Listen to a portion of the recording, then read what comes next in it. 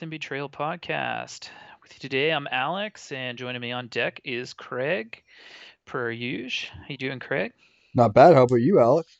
Uh, pretty good. Pretty good. Been busy, which is nice. Hmm. Lots going on Yeah, since. you had an interesting weekend here, didn't you?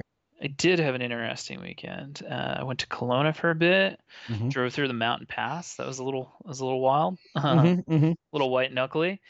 Just past Lake Louise, Yeah. somewhere between Lake Louise and Golden. I can't really remember where. Like Oh a, yeah. s- a semi like drove off the mountain.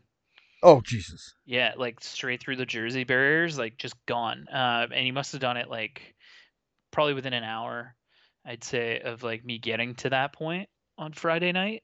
Uh-huh. So it was kind of like sunset a little bit, and they just had like two vehicles of like retrieval and rescue, and there was just a sign up like well before that said emergency scene ahead. Mm-hmm. So it's just like, oh damn. And I assumed it was a semi because I don't know what else is going to get through like several Jersey barriers like that. Yeah. But Yeah. yeah, Something has to have some weight behind it. yeah, exactly. And then when I was driving back on Sunday, um, they were actually only just hauling it out.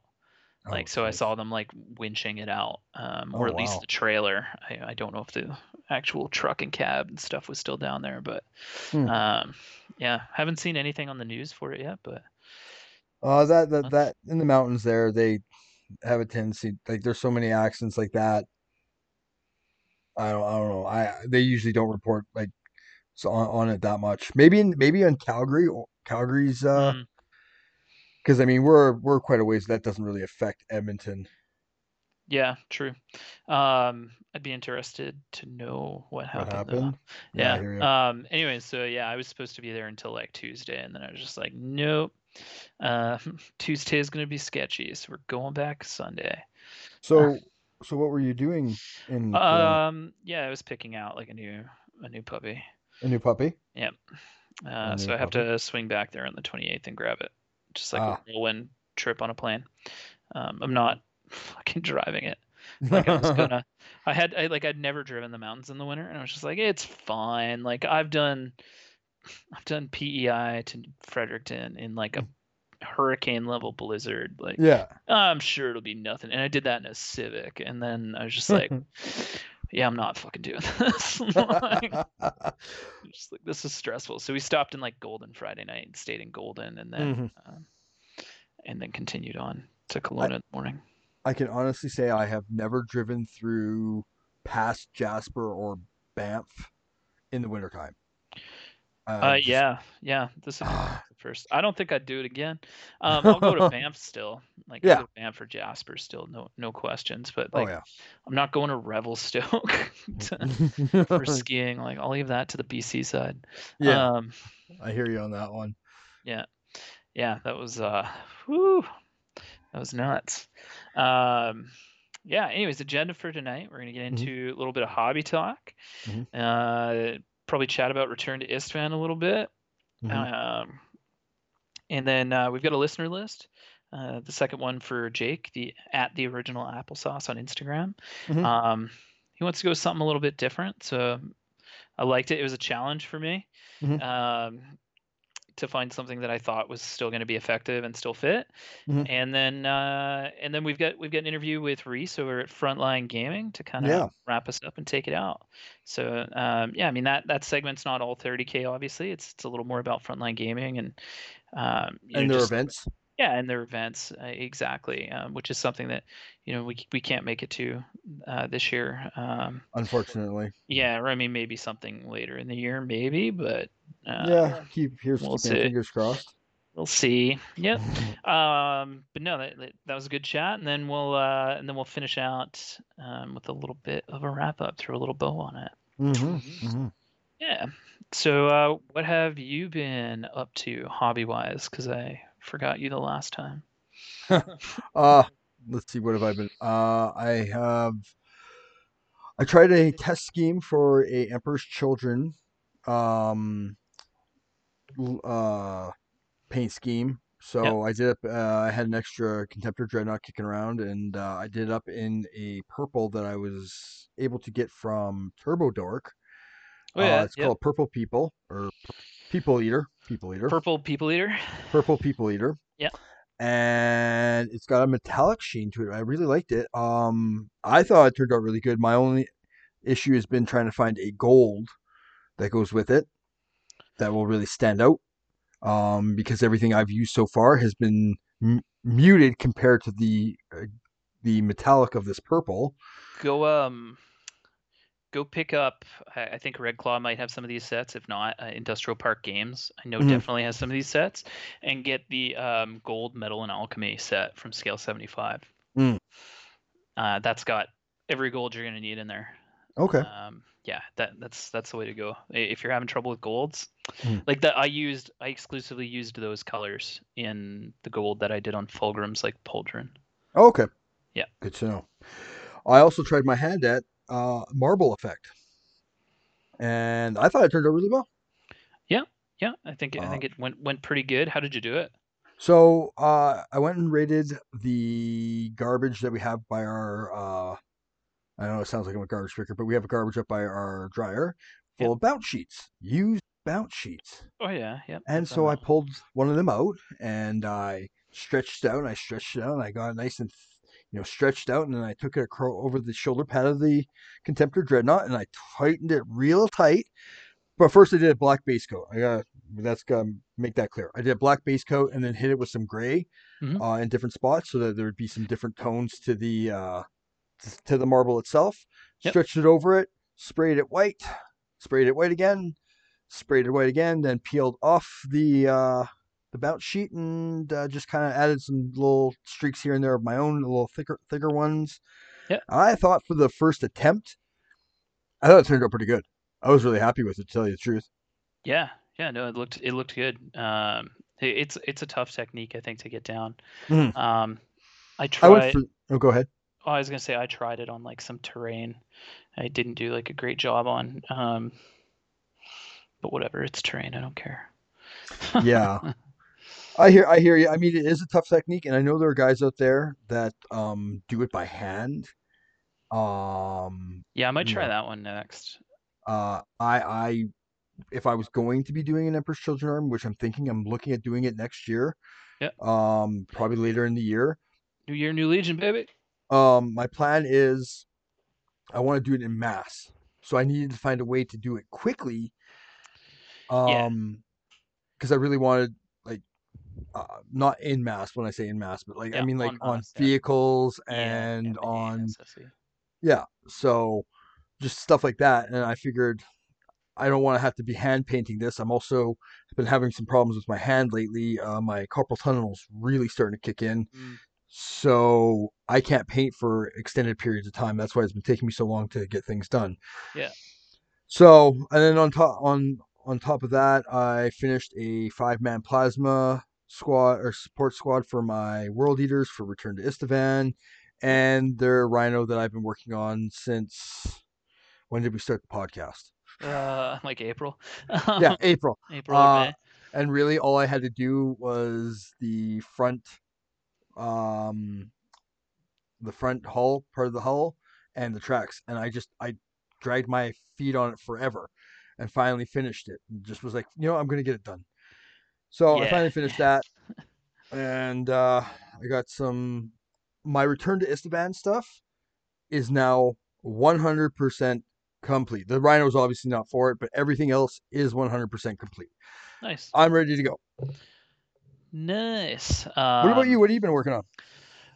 Oh, well, before I get into that, actually, it just reminded me. I was looking at my Titanicus. I do. I run. Oh my God, I'm drawing a blank on the Legio Solara. Mm-hmm. And so they have kind of like a weird color scheme. So I tried to do like green marble instead, and Mm-hmm. that I used the bounce sheets for that. And mechanically, it went really well. But I had pre-shaded it, and I don't think I should have. Mm-hmm. So I kind of have to go back with like a brush, I think, and kind of pick out some of those main veins and thicken them up a little bit. Yeah. But they're like that rhino you were talking about. I got them like 90% of the way in in March, and I just haven't touched them since. Like, I hear you on that one. game wise, it's an awesome game. Like it's really balanced, plays really well. It's a lot of fun. I've played against Brady, and actually Brady was playing a game with Lukash last Mm-hmm. week on it, I think. Getting him like introduced to it. Mhm. Um, and that almost got me inspired to paint it, but not quite enough. Um, Well, and see here. Go ahead. Sorry. no, go. It's all right. You go. Well, I bought those Reavers off you. I still haven't done anything with them. Oh yeah. And it's not that I don't want to play the game. It was just I felt like it was another project. Yeah. And now that I'm done my return to Istavan, I think I might take a break from Marines. Oh no, I got that game with Armin coming up. Yeah. Well, hurry that out, I guess. I don't know. I got a lot done. I finished building the last few of the Thalaxi and got them like primed and zenithed. hmm hmm I had to go back and fix like the arm on the macro tech that I'm using as like a Magus Auxilia. Yeah. So then I had to like re-prime and change him, and then I changed the list a little bit again. So I had to add 2 servo automata. And actually Brady had that, so that was nice. Okay. Yeah, it allowed me to like take a second unit, or sorry, a third unit of Thalax. So I've got 2 lightning guns with 2 heavy chain blades and a multi-melta, and then melta bombs on all 3. hmm And then I've got my 4 Myrmidon Destructors, my 3 Myrmidon Secuitors, hmm and then the 1 squad of the Tech Priest Auxilia with 2 Tech Priests in it. Well, one Magus Auxilia, and then like another junior Magus, I guess, hmm like a Tech Apprentice or something. Yeah. And then he's got like a little conversion beamer, and he's rocking around with 6 servo automata with flamers. Um, and Is then this for your return to Istavan? yeah, and Are then you a dick? Caleb Decima. You're a Uh, dick. no man, like I'm super restricted in the Istvan Survivor Force. Yeah, I Uh, understand that. and I mean, realistically, that's not very many units when you think about it either, and it's a lot of slow-moving units. Like, I'm really easy. You take out those 3 units of Thalax, and I'm fucking pretty much hooped. Um, hmm and Decima isn't great either. Like, he doesn't have like a conversion beamer or anything. Okay. Um, he's just got he has like this. It's a heavy 2d6 shot. It's one use only. I hmm think it's gets hot. I can't really remember. I think it is gets hot. hmm And then it's like it's not very strong. It is garbage AP, and it's haywire, so it's not like super useful in Centurion. Like if a Contemptor bears down on him, great. Like I might get to use it, but if he moved, I'm snap shooting because Mm. it's heavy and he doesn't have relentless. He doesn't get relentless until he goes to Decima Invictus, Oh. which is after Istvan.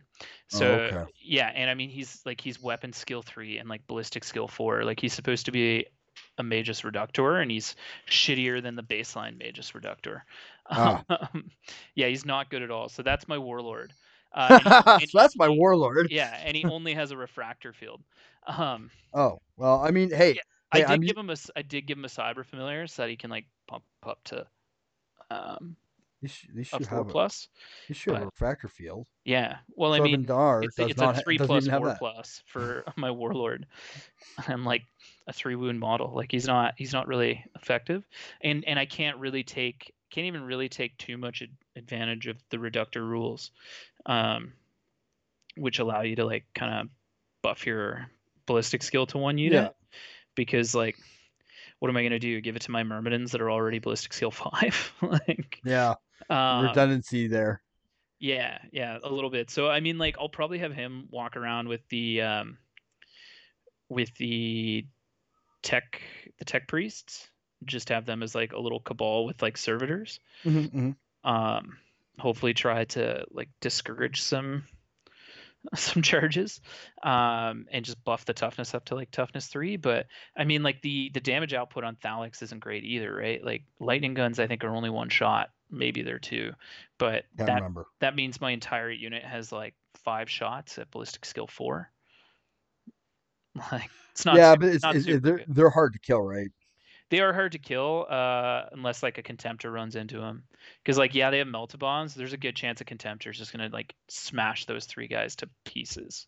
That's true. He's instant killing them. So. Yeah, exactly. He's just fucking smashing them out, hmm right? hmm So they won't get their feel no pain, and even They're having instant 3 dying wounds, it's and gonna be kind of redundant because yeah, they're just IDing them, so he's just smashing them to pieces. So Good to know. uh, That's how I take them out. yeah, and Actually, I'm not going to be facing you, so no, you won't. Well, you might. It depends. But yeah. my list will change a little bit if I'm on the trader side, Mm. but because then I won't use the Istvan Survivor Force. I'll have to do something a little bit different. I do have my Death Guard and my Sons of Horus you can borrow if need Nah, be. I'm fine. fuck, Be that way. fuck those gun pigs. Um, Fuck you too. I'm all about medics now. Mm. um, yeah, so I mean, like they're not super good, but I was like, okay, beforehand I only had 2 units of troops, which is my Mm. Thalax, and that's the only unit I can take in the Istvan Survivor Force Uh, for troops. And then the only elites options I can take are Secutors and Tech Priest Auxilias. And then the only heavy support choice I can take is Myrmidon Destructors. Um, so mm. I had the Myrmidons already. That's kind of part of the reason why I'm so heavy on them. Yep. But Yep. you have to remember too, like Myrmidons are slow as fuck. Like they have lumbering advance, so they can't run. They can only ever move 6 inches. Yes, they're relentless, but two of them have conversion beamers. They are toughness 5, but they're 3+5+. So it's still not like they're like they go down easier than Terminators do. Mm. Even though they are toughness 5, but I think they're 2 or 3 wounds a pop. I think they're 2 wounds actually. Um, Obviously I'll have my rules known by the time we get there. Secutors are like notoriously underperforming. They have power axes and they're just I only had the one box of them, so they're equipped literally just out of the box. Like one has double grav guns and a power axe, one has double phase plasma fusils Mm. and a power axe, and those are only strength 6 AP3.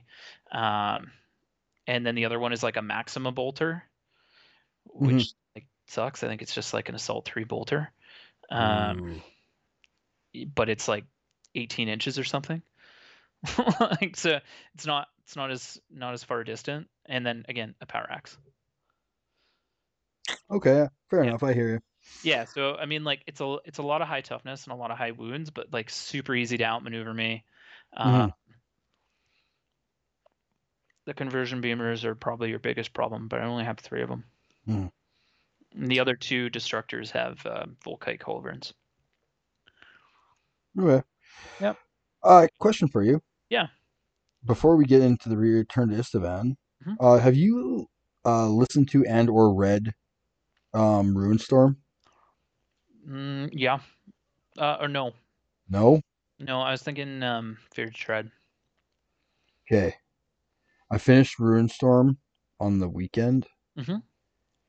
and fuck me, that that was messed up. I don't. I don't know. I haven't read or listened to it. Well, no, like you think Fear to Tread, the whole what you're seeing with Chaos Demons and all that, and what the Chaos Gods are doing is pretty twisted and fucked. Yeah. Yeah, they take it to the next level in Ruinstorm. Huh. Like it's fucked. I don't It was a know. great book. Fulgrim is pretty fucked. Um, Fulgrim's a pretty fucked up book. If you've read that one. And then I there's the have one not. where they bring him back from being possessed. Oh yeah, yeah, where they burn his feet all the way to the bone, and then Yeah, they just torture the crap out of him. yeah, yeah, and then Yeah. his limbs just grow back. Like yeah, yeah, I know that one. Yeah. That was pretty fucked. Yeah, no, Um, Fulgrim's like pretty good. It's a good look at like how the Emperor's children fall, and like it's pretty twisted. mm, That one was a good one. I did like that one. Um, but I actually did a lot more hobby progress even just than that. I know that I got a little off track on the mm, Return to Istvan stuff, but yeah. I also like built the rest of the terrain that I needed and got it all like primed Hmm. using Wraithbone, so that I can kind of like double the table. I can kind of like triple the table, Hmm. so I can use it for like Istvan 3 games. I can use it for General City Fight. I could use it for Imperial Palace, and I Uh-huh. could use it for Prospero because they're all kind of like white. All right, so you can get away with like that palacey type look. And then I'm just gonna add a few things. Like I'm gonna build like a pretty big wall, like a pretty big wall section. I'm gonna need like a few boxes of bastions to do it. But then I can do something like cut a part of the angle off on the table to create like the wall and then have like a trench works on the other side of that.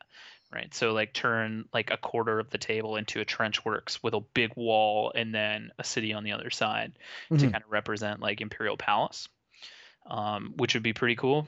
Uh, more yeah, several different ways you could do that as well. You could have kind of like a little, like you could reverse it, right? You could Hmm. have three-quarters of the table be a trench works or half the table be a trench works, Hmm. and then just have like you could kind of shift it as the mission changes, right? So you could do like mission one, um, you could have like hammer and anvil deployment or whatever, Yeah. and then on the loyalist deployment have the wall, and then have a city behind that. Hmm. Right. And then have them defend, and then you're going to need the other guys to kind of fight through the trench works and no man's land to get to you. Hmm. And then you can kind of as the lines, the front lines kind of change throughout the siege, you could like just move that wall Hmm. and start removing sections of trench works and adding city fight. Yeah. No, I hear you. That'd be Um, awesome. yeah, adding more city and things like that. So actually, I think that's what I'm going to do. That sounds pretty sweet. Hmm. Um, so not too much to do on them. I just gotta like I'm just gonna pick out a couple of like pieces here and there. I did the like two rattle can trick that Reese tells us about later, and Yeah. then like pick some of the pieces out of it. Hmm. I haven't done that part yet, but and then I'm just gonna hit the whole thing with like a really thin down oil wash, just to kind of give it some depth and texture. And then I got my hands on like 30 old wooden round dwarf shields Hmm. Hmm. from Darren, so I Yeah. can use those for my wolves. And then and I got a bunch of like the old dwarf hand axes that are just like super Norse looking, like just a rune on them. Yeah.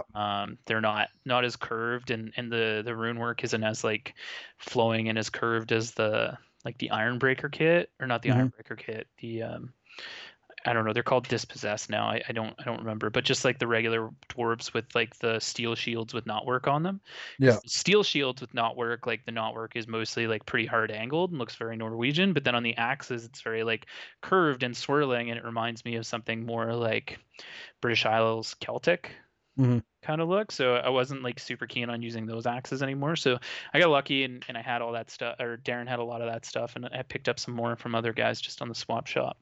Hmm. Um, and then I've been itching for some Necromunda because I've been listening to like some I Horus Gangbang episodes, Hmm. and I've almost built. I just got to add one more thing to it. Built like a riot bot out of an ambot, Hmm. so like converted him up quite a bit. Swapped the head out, and built like a different kind of robot head, and then used like a Bulgrin piece. Actually, what is this? I think I used like a Tau piece that I had just in like a bits box laying around, like a small little Tau circular piece that Hmm. I could kind of fit the Bulgren maul into, and then I used that and I cut the back end of like the Blood Angels box knot librarian spear, Hmm. and I cut that off so that way I could kind of make like a big like blackjack, like a big baton, big police Okay. baton. I think they call them shock batons for the enforcers. Okay. And Yeah. Yeah. then yeah, and then I've put like I put a Bulgarian shield on his left arm. So I'm calling him Riot Bot. So I've got like some grav guns. I'm gonna build kind of like it'll only work as a grav fist in Necromunda, but uh, yeah, I can use two grav fists. So I'm gonna twin link it anyway. But if not, at least it'll look cool. Hmm. I'm gonna kind of like mount it like a Predator shoulder cannon. Okay. And that'll be like my less than lethal like weapon for crowd suppression. Just like Yeah. get the riot bot out, have him activate his crowd control, and then just like heavy grav wave everybody. Hmm. Hmm. Just have the enforcers run out and fucking arrest them. Hmm. um, so I have no idea if it'll perform well, but it'll look awesome. And I had the ambot just kind of kicking around. I just needed to build something and get a little creative. Yeah. Even though I should have been painting Fulgrim, but I'm gonna have a shit ton of time off in December, so Okay. I'll kind of get all that stuff worked away then. Um, and I think that was it. Oh, you've been Yeah, productive. yeah. Oh, and then I also like Just today, actually, I picked it up. So there's this game called Dark Age. Like Ryan over Radio Free Istvan like Hmm. has talked about it. I've spoken to him about it a couple times. And like anyone who's played it like says it's their favorite minis game. But for whatever reason, I think it just released at a bad time or didn't get enough press or whatever. It's a Hmm. it's a cool mini or not game. Okay. More of a skirmish game. Uses a card system like for kind of like Arena Rex does, right? Okay. Yeah. Yeah. Like or Legion, I guess. But its setting is pretty cool. So it's on a human world called like Samaria, and then like it's become disconnected and fallen into kind of like this post-apocalyptic state because the human star-spanning empires kind of collapsed in on itself. So it fits very much like it's the age of strife, Hmm. or like a few centuries or a few millennia or whatever into the age of strife, Hmm. in the 40k world. So it kind of gets like a cool blend of post-apocalyptic and somewhat sci-fi tech, and like but kind of grittier, not super great working tech, so a little bit grimdark, and then Hmm. a little bit of like grim fantasy in there as well. But like I managed to get my hands on a fully sealed starter kit for $25, like a fully sealed two-player starter kit Oh, nice. for $25, like tokens, everything, like just brand new. And I was like, yeah, I'll take that, absolutely. Where'd you get it from? I bought it from a guy named like David Lancaster, I think. Off of the swap shop, or? Yep, yeah, just Oh, off okay. the swap shop. So I Nice. just I just went and picked it up today, like while I was darting around doing errands and stuff. So yeah, Nice. yeah. Hopefully I'll be. I want to get my I want to get my Arena Rex done like in December as well, because I know Armin's been bugging me to like get that finished, so that way we can kind of just have like some beer and pretzels and play Hmm. that. Um, but yeah, it'll be a nice reset, and then I think I'll really get into the Space Wolves in January. Kind of go like New Year, New Legion kind of stuff. Yeah. Yeah, Nice. so that's been my hobby work. Well, it sounds like you've been super busy. Yeah, yeah. I mean, hopefully, tomorrow, whatever, I'll be able to get the red done because I don't have too much of it to do. Hmm. Um, and then once I do that, like I'm off to the races, man. Like it doesn't take me long to do the metals, and pretty much all of like my models are completely metals. Once that red is done, especially on the Thalax and stuff, and then I use Hmm. contrast paints on like the tubing, which works phenomenally. And then it'll just be decals and things like that. So I'll be able to get them out in a hurry, and then I do bases fairly quickly as well. So I'll slam that out, and I'll be ready for RTI. Nice. Nice. Yeah, So, you wanted to talk about RTI? yeah. So if you live in Alberta, you're pretty aware that cases are pretty fucking out of control. Um, sorry, I'm eating a marshmallow. Um, and like we're hitting some pretty record highs. I think we had one day where it was like 14, yeah, it's 1,400 new cases in one day. So without getting like too deep on the COVID talk, like if we don't get numbers back down to like 300-400 a day by 2 weeks before the event's supposed to happen, then I think we're Hmm. gonna have to like figure something else out. So obviously we can do it again, once things calm down. We're supposed to have like a vaccine like March time, Hmm. I think. But I've been in contact and chatting with a company called Tabletop Conflict, tabletopconflict.com, and they were kind enough to let me into their alpha test. And what that does is this company kind of has an online campaign tracking system. Hmm. So you can kind of turn your battles into a war, to steal off their own tagline. Yeah. And because we are supposed to be in cohorts and stuff, so if we can't do the game specifically as a group right away, Hmm. we can help these guys out by beta testing that. So what we can do is we can get everyone to sign in and everyone to sign up and sign into this tabletop conflict. They then create a map that has a series of hexes all over it, Mhm. and those hexes kind of represent like the front lines. So then you can kind of move and start fighting each other over those specific spaces.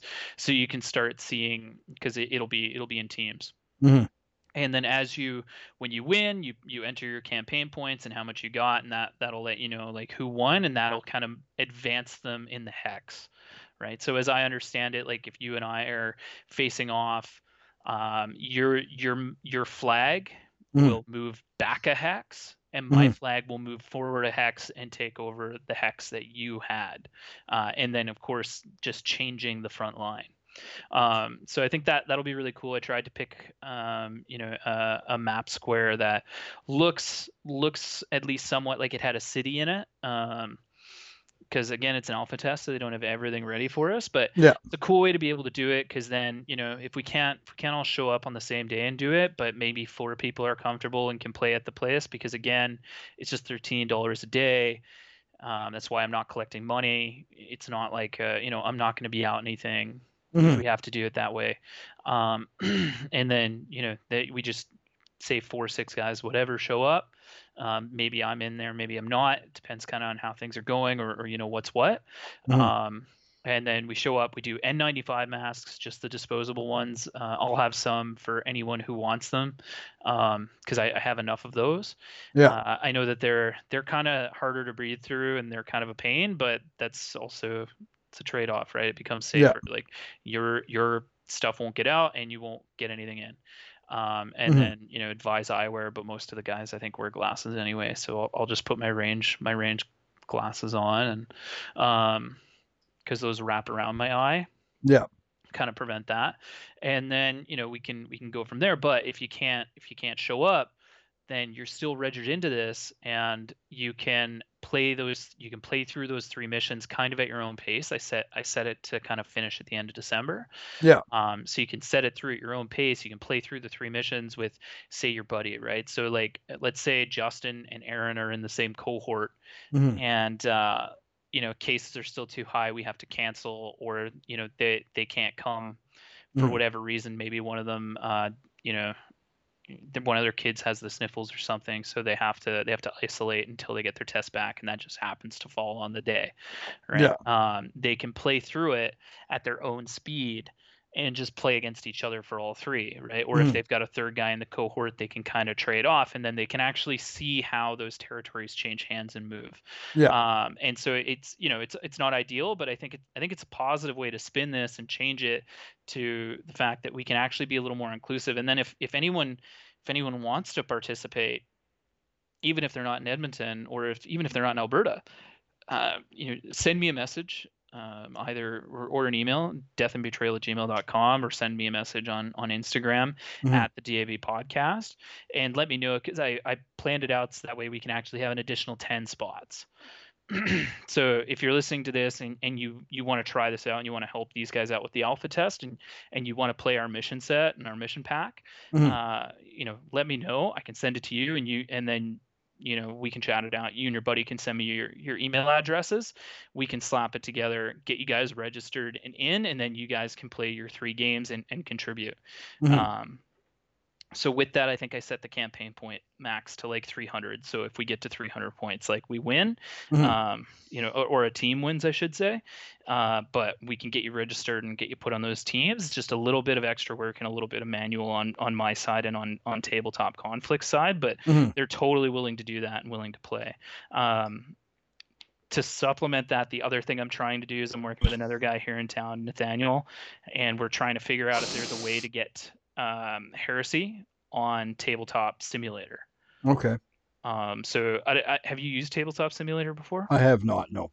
Okay, I haven't either. The Infinity guys have used it quite a bit. I think I've Horus has used it for Necromunda, and it's designed also with VR in mind. So if you're a VR guy, you can use your VR goggles to play it. Mhm. But it basically just if you've ever played or seen like Surgeon Simulator or whatever, it's kind of like that, but instead of like the surgeon body on the table, or the Mhm. surgery patient on the table, Yeah. it'll render up like a preloaded map, so you can download that out of the Steam Workshop, or and and then you guys can play, you guys can build your lists and play in Tabletop Simulator. Mm. So hopefully that'll be an option as well if we can figure that out. And then say if we're in full lockdown, like say the government imposes a full lockdown, nobody's allowed to go anywhere, then we're not doing anything on a Saturday anyway at that point. Yeah, You know what exactly. I mean? Everybody jumps in, we all jump into the Discord, and we can all just play across each other. Not ideal, but a cool way to kind of adapt it. And obviously, Mm. if that's not something you wanted to do, you wouldn't have to. But again, just some cool options. Just rather than just being all doom and gloom, I think it's a positive way to kind of shift it. Yeah, I hear you for sure. Yeah. Yeah. I mean, it does suck, things are not going the Mhm. way we had hoped. And I know we've already pushed it back once, but we have to do what's right. And Yeah, and I don't think pushing it back was the wrong thing to do even at that time, to be honest. I think it was still the right move, mm, um, because to be honest, we ended up with more people registered because we were being safe, mm, and I don't want to lose that reputation, I guess. mm, Um, I hear you. yeah, so that's kind of where it's at. A couple of options, obviously not ideal, but I think it's a nice way to adjust it and to adapt rather than Mm, just bitching and moaning and complaining online. We can find some solutions. yeah. Yep. Okay. Yeah. So on that tabletop simulator note, we can also. Oh no. I usually play with a squash ball while we're playing, but I also added like some blue tack, Mm, stuck them together, and now I think the ball is fucked. Um, but tabletop simulator, because I know we were talking a little bit about like getting those board, like the Betrayal at Calth and the Burning of Prospero mm, games in. I have no interest in doing an Ultramarines army or Word Bearers, and I don't. same I here. don't think you do either. So I think we should download Tabletop Simulator and then download those board games, and we'll give them a go. I'm up for it. Yeah, we can like live stream that through Discord or something. People can jump in, and maybe what we'll do is we can live stream it, and then you and I can be in separate Discord channels and have people advising us on what to do. Mm. um, yeah, I don't know, something fun, something different. Yeah, we'll figure it out. Yeah, and then I'm gonna see if I can get Necromunda on there as well, because Ooh, I'm Necromunda really would. I'm really jonesing for Necromunda, man. I love it. Um, it's a ton of fun. I want to see if I can build Riot Bot inside the game. Um, Oh, that'd be fun. yeah, I've got a like a partner because the M-bots come in boxes of two. Mm, I'm gonna do like breaching bot for like my subjugator team. mm, Actually, you know what? I'll probably run Riot Bot with the subjugator team, and then I'll do like breaching bot for the regular enforcers. mm, We'll give them like the Melta fists and just do them somewhat the same way. But I'm gonna see if I can like get a way to make his arms basically just a big chassis for holding like a hydraulic battering ram. mm. like, like just on a actually, you know what? I got like some leftover landing gear. That would be Yeah. perfect. Throw that on there. Just a big like landing gear foot kick. Just popping open doors. Yeah. Cease and Yeah. desist. Cease and desist. Stand down. Get on the ground. Um, get on the ground, you fucking scabby scum. Yeah, so yeah, those are kind of my ideas around RTI, just based on kind of what might happen here. But it gives us some options. Yeah, for sure. Yeah. I know I'd be down to do tabletop simulator with it. I'd probably end up getting a lot more games in if I can get that figured out. That would Um, that would be a lot of fun just to get through playing some of these games. Get yeah, get some games in just to even test things out, test ideas out. yeah, exactly. So if anyone currently does play 30K on tabletop simulator, please send me a message or an email because Mhm. I need help getting it figured out. Yeah. Right on, cool. So So, we should probably take a break after the listener list, I guess, eh? Yeah. Okay. Right on. So, this listener list was pretty cool. Again, it's from Jake at the original applesauce on Instagram. Go check him out. His stuff is beautiful. Mm. Looks like what's he been working on lately? He's doing some non-metallic metal practice. I'm not really sure what that mini is. Oh, it's a Kingdom Death. Kingdom Death mini. It's just one of the armored ones. Mm. He's got a really good, really nicely done original survivor from Kingdom Death, like just chiseled out dude. Oh, and he's got a little bit of Crisis Core going too. That's pretty cool. Who's that? Who is this? Not Vi. Nancy Steel Punch. Oh, I think this is just a general mini that he's using, but it looks like it's supposed to be a League of Legends character. Yeah, anyways, his stuff is great. Go check it out. But what he's for those that don't remember, he's the one who has the Luna Wolves project that's kind of like that soft white purple. Yeah. Yeah. Super cool project. Super, super cool.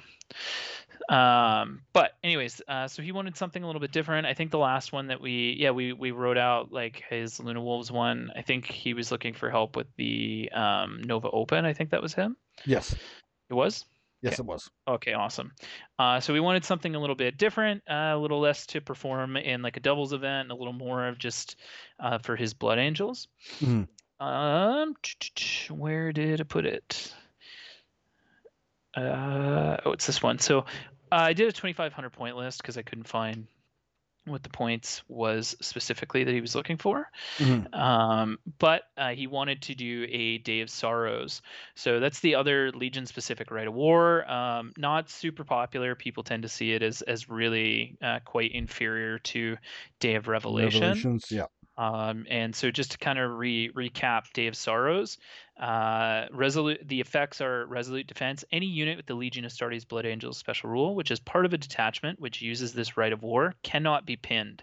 And in addition, is stubborn when within 3 inches of any objective in their own deployment zone. So pretty good. To me, that line itself kind of makes me feel like this is something for Solar War. Yeah. Or for the Siege of Terra, I should say, right? Because not too often that Blood Angels aren't kind of on the move and being quick. And then Aura of Wrath is the second effect. Any unit which suffers a morale check as a result of losing an assault in which the majority of the enemy models have the Legion Astartes Blood Angels special rule suffers an additional -1 penalty to their leadership value when taking the test. Units which are immune to fear are immune to this ability. So if you're a Blood Angels, if you're playing against this list and you lose a combat to one of these units that have Legiones Astartes, so I don't believe Dreadnoughts do, for example. No. Then you will suffer a -1 penalty to your leadership check. So that could hurt. That could get you swept pretty easy, or easier, I should say. By blood sworn. When any unit with the Legion Astartes Blood Angels special rule, which is part of the detachment which uses this Rite of War, is reduced to 50% or less of its starting models, the remaining models gain the Feel No Pain 5+ special rule from the beginning of their next turn. This lasts for the remainder of the game. So if you take 50% casualties, you now gain a Feel No Pain 5+. So you're not going to yield. It's very much the same. It kind of turns your whole army into like an army of Crimson Paladins. So in addition to that, we've got the Bloody Handed. So characters which are part of this detachment must issue and accept challenges in combat where applicable. The Blood Angels player, however, may choose which of their characters does this if they have more than one in combat. So that's fine. You're probably going to be issuing or getting issued challenges anyway. So now you just do the issuing every time.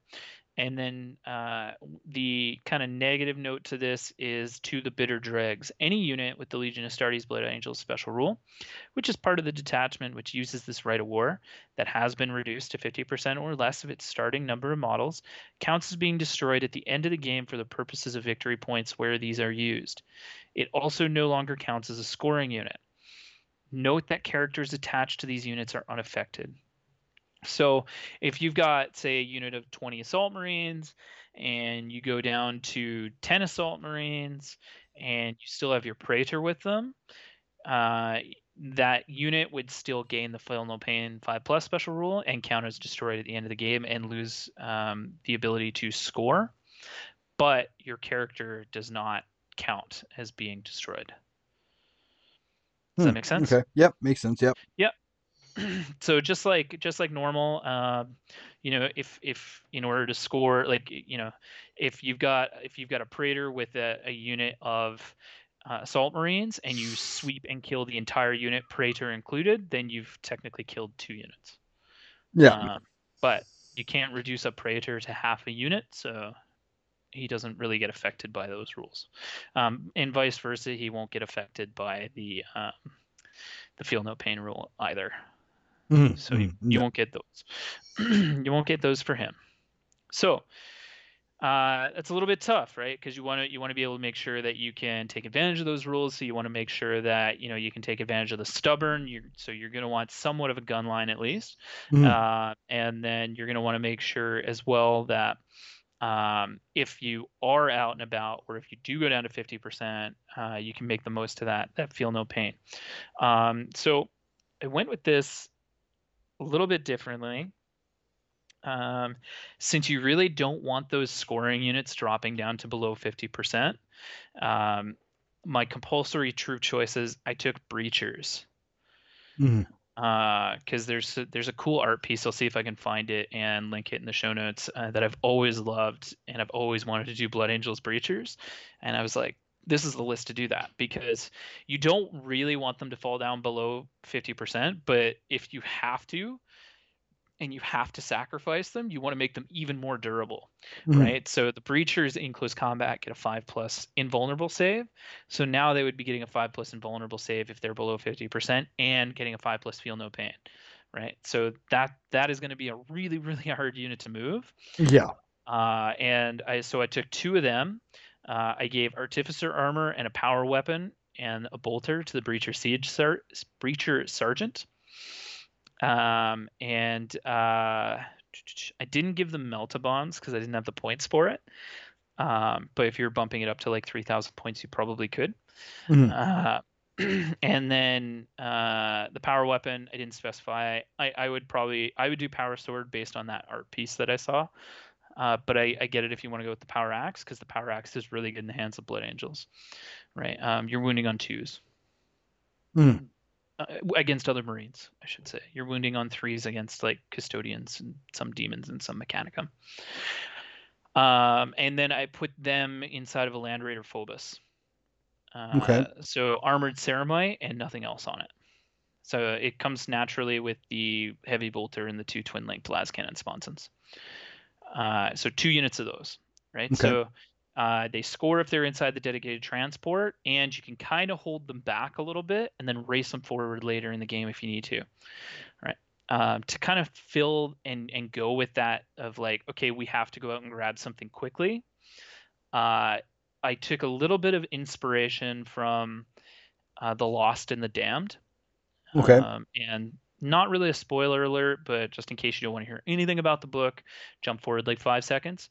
There's a scene where the men on the line are trying to hold it, and that's the exact picture that I was thinking of. Perfect. Yeah, make sure that you send me the link to that. But that's exactly what I was thinking of.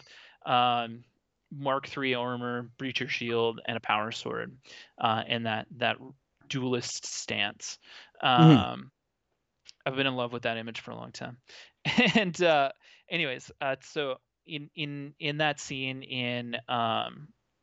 in The Lost and the Damned. The Blood Angels kind of go out to bolster the line a little bit and mix in with the standard like meat bags. And then Jagade Khan like and his jet bikes kind of race out for like a quick flanking maneuver. So I took a little bit of inspiration from that, and I added the new unit, the jet bike Skyseeker Squadron. Mhm. Heavy rotor cannons, which will bump them up to 40 points because you're going to take 7 of these plus a sergeant. Mhm. And then no melta bombs, nothing else on there. But the heavy rotor cannons, I was trying to get this up to a unit of 10 because a unit of 10 are going to pump out 40 shots because you get relentless and a 2+ save and +1 toughness with a jet bike. Yeah. Um, and so I was like, that's a hard unit to move, and it's got Legion of Astartes. So now if you reduce it down to 4 jet bikes, like that's a 2+ save with a 5 on a toughness 5 model with a 5+ feel no pain. Like if you have to, you can really shoot them in quickly and have them tie something up, Yeah. right? And so that's why I went with them. Because they're also a new unit, and I think they're pretty awesome.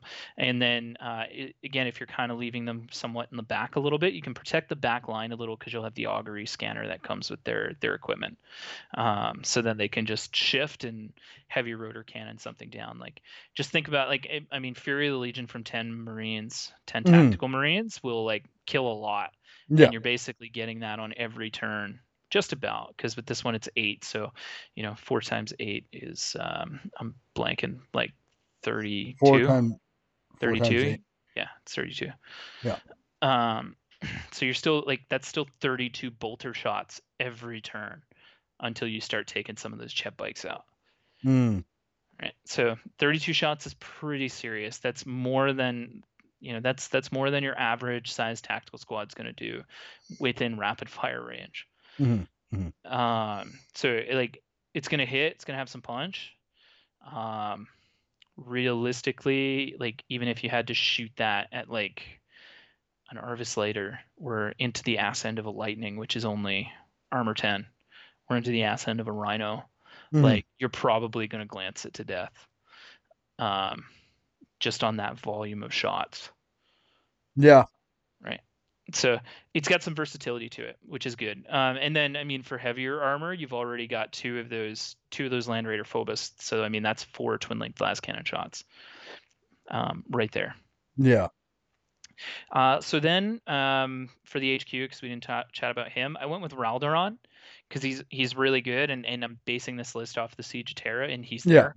So I used him, and I basically used the exact same way that I'm running him in mine, that I'm working on, which is Raldoron, and you put him with 4 Crimson Paladins, so 3 Crimson Paladins and the Sergeant, Yeah. the Crimson Exemplar. You pack them in a Land Raider Phobos, and you give them all Sunset Blades, even the Exemplar, because I couldn't fit the money for, or not the money, I couldn't fit the points Yeah. for a Blade of Perdition. But as I thought about it more, because I was like, oh well, maybe I'll give them a power axe or something, or maybe I'll give them all power axes. You Yeah. still could, but your compulsory troop choices are breachers. There are some paladins that are mentioned in Saturnine that I'm reading right now, and so they kind of fit because now you've got your regular troops are shielded troops, and your elite choice are shielded Terminators, right? And so Okay. Yeah. if you give them Sunset Blades, like now they're kind of a Terminator variant of that picture. And the Sunset Blade, I know it's AP3 and Rending, but I think it's also +1 initiative. Uh, but I can't remember specifically what it was on. So the Sunset Blade, no, it's Melee, Rending, and Sunder. All right, whatever. Anyways, it's AP3. No. So pretty good. Like it's a power sword basically. Yeah. But it's a power sword with rending. So, uh, even if you end up against those other Terminators, you're going to have Raldoron chew through a bunch of them because you can have the Crimson Exemplar issue that challenge, and then you can have Raldoron just run a train through because he's got a good chunk of attacks and his blade is nasty, and run that through a few guys, and then you can have your other guys hitting at initiative. So again, if you're fishing for Rens, but they're going to be tough to kill because you're already more than likely going to be outnumbered, Yeah. and those shields are going to reduce the strength of incoming attacks. So even power fists, you're going to get your feel no pain on. Right. So they're not really going to benefit from the feel no pain too much of like being reduced, I don't think. They might, because you might get down to being that out. You'll probably get down to 50% before you get outnumbered enough, especially if you're hitting with Raldoron and those Yeah. Sunset Blades. But then they're in a Land Raider Phobos that's kitted out exactly the same as the other one. So armored Ceramite and 2 times las cannons.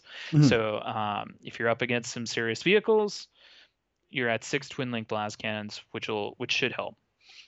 Now, what's really going to help, because again, you have to consider the having more legions, or more units with the Legion Astartes units than vehicles. Yeah. So I didn't really put any other vehicles in there, but I put 2 heavy support squads. So my thought with this is to kind of have them sit in the back line near the objectives, and have them kind of take advantage of that 3-inch stubborn, and the rules for kind of camping in the back line and holding the line. And so I've got one 10-man team with hardened armor and las cannons, Okay. and then the sergeant has an augury scanner and artificer armor. Okay. So pretty nasty. It's gonna hit like a Hmm. train, but I mean you're gonna need it. It's also going to draw a lot of fire, but then again, you have all those land raiders too. Yep, So exactly right. So this is the same sort of thing that I tend to do with my ravens and with most of the armies I build, is I try to force you to make these choices, right? So instead of being like, here's this unit, I take it because I know it has super good output. I'm taking multiple units that have maybe a little bit less output, but it's going to force you to make those choices, right? So yeah. do you try to prevent me from scoring and try to reduce those 3 units and focus a lot of firepower on those 2 land raiders with breachers in it and the jet bike squadron, and stop me from scoring, because those are the only scoring units that this army has, Hmm. which is kind of its Achilles heel. But or do you worry about Raldoron and his buddies like rocking around in a Land Raider? Yeah. Exactly. Or do you worry about this las cannon team? And now this las cannon team is going to be so much harder to kill, because it's going to be stubborn if you try to close combat it and it's within 3 inches of an objective in its deployment zone. You're not going to be able to get that in every mission, obviously, but if you can, that's a real hard nail to crack.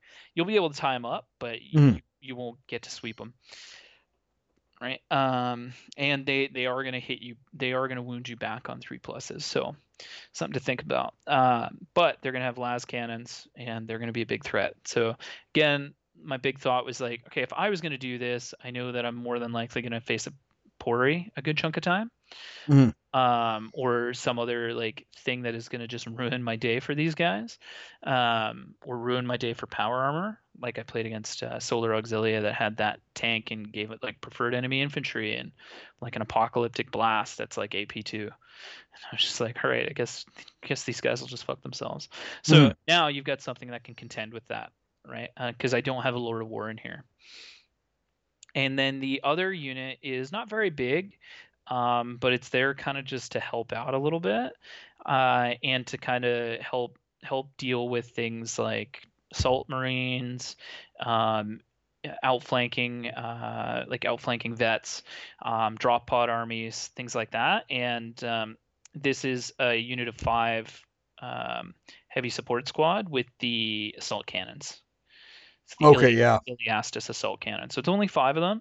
Artificer armor, augury scanner, and hardened armor as well, right? So the Hmm. hardened armor you're going to want, because you're probably going to be in cover anyway, and then that allows you to re-roll saves against blast templates. Right. So again, it's about trying to make these guys hard to kill, but there's not a lot of units. So we're at 2,500 points, and we're at 5, 6, 7 units total, Hmm. right? It's So but it fits the theme, right? Like they're depleted and they're trying to hold the line. And yeah. there are some creative ways to beat this list as well. But this list, I think, it's gonna hit pretty hard. But it's gonna fit in the theme as well. If you No, want I to kind agree. of mix it up, you could obviously replace those breacher teams with just regular attack marines and rhinos. Um, Yeah, but I think that the breachers One, you don't see enough breachers out on the table. Yeah, Um, outside of like say Stone Gauntlet. yeah. You it fits the theme of holding the line of at the walls on Terra at the Imperial Palace. Yep, I think it has that theme of definitely hold the line, which is very counterintuitive to the way the Blood Angels normally play. But I yeah, feel like this is a one of those situations where it would still be a hard hitting. It's sure it's a low model count, but at the same time, your opponent's gonna have a lot of hard choices to uh have to choose to what they're gonna shoot at or try and take out first. Like you said, do you take Raldoron and his Land Raider out first? Do you take that last cannon team out first? You got those bikes that are gonna be harassing you. yep, There's so much going on that you really have to uh like your opponent's really gonna have to be on their game and be you know picking the right targets all the time, or else they're gonna get overrun.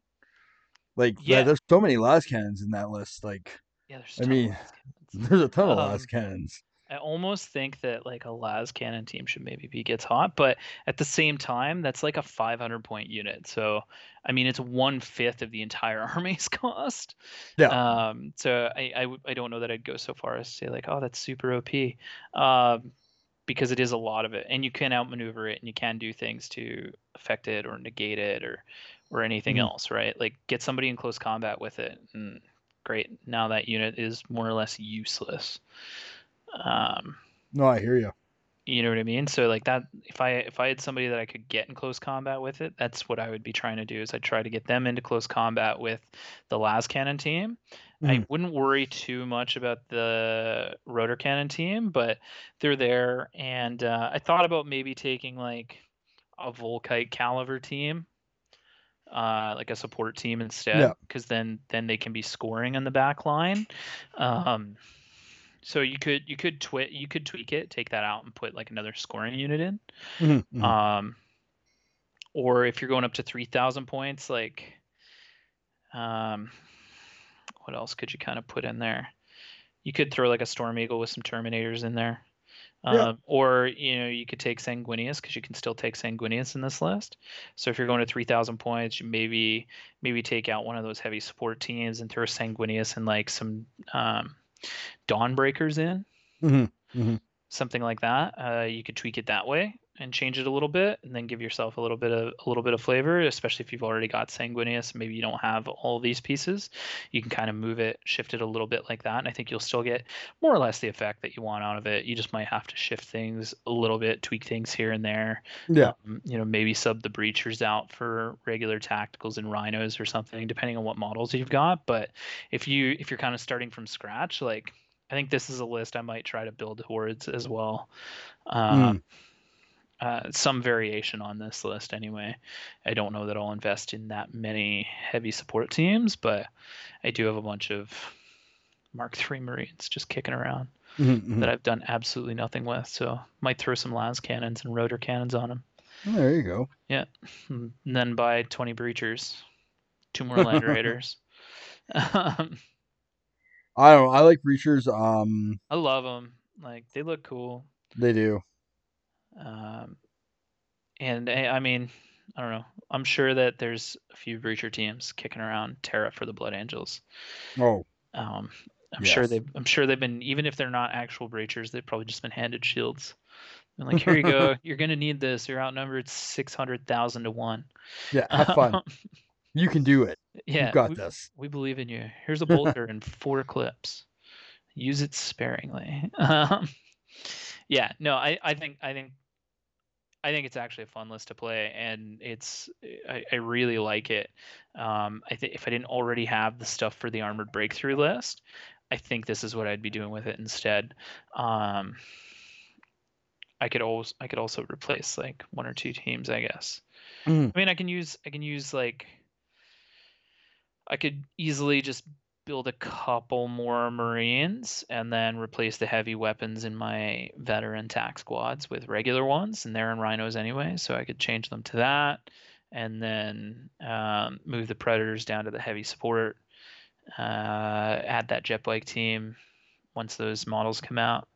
Like I could even shift this a little bit just using the models I've got, I think, and make a cool army. I'm gonna play with that later tonight, actually, I think. Mhm. That seems pretty cool. Well, let me know how that goes.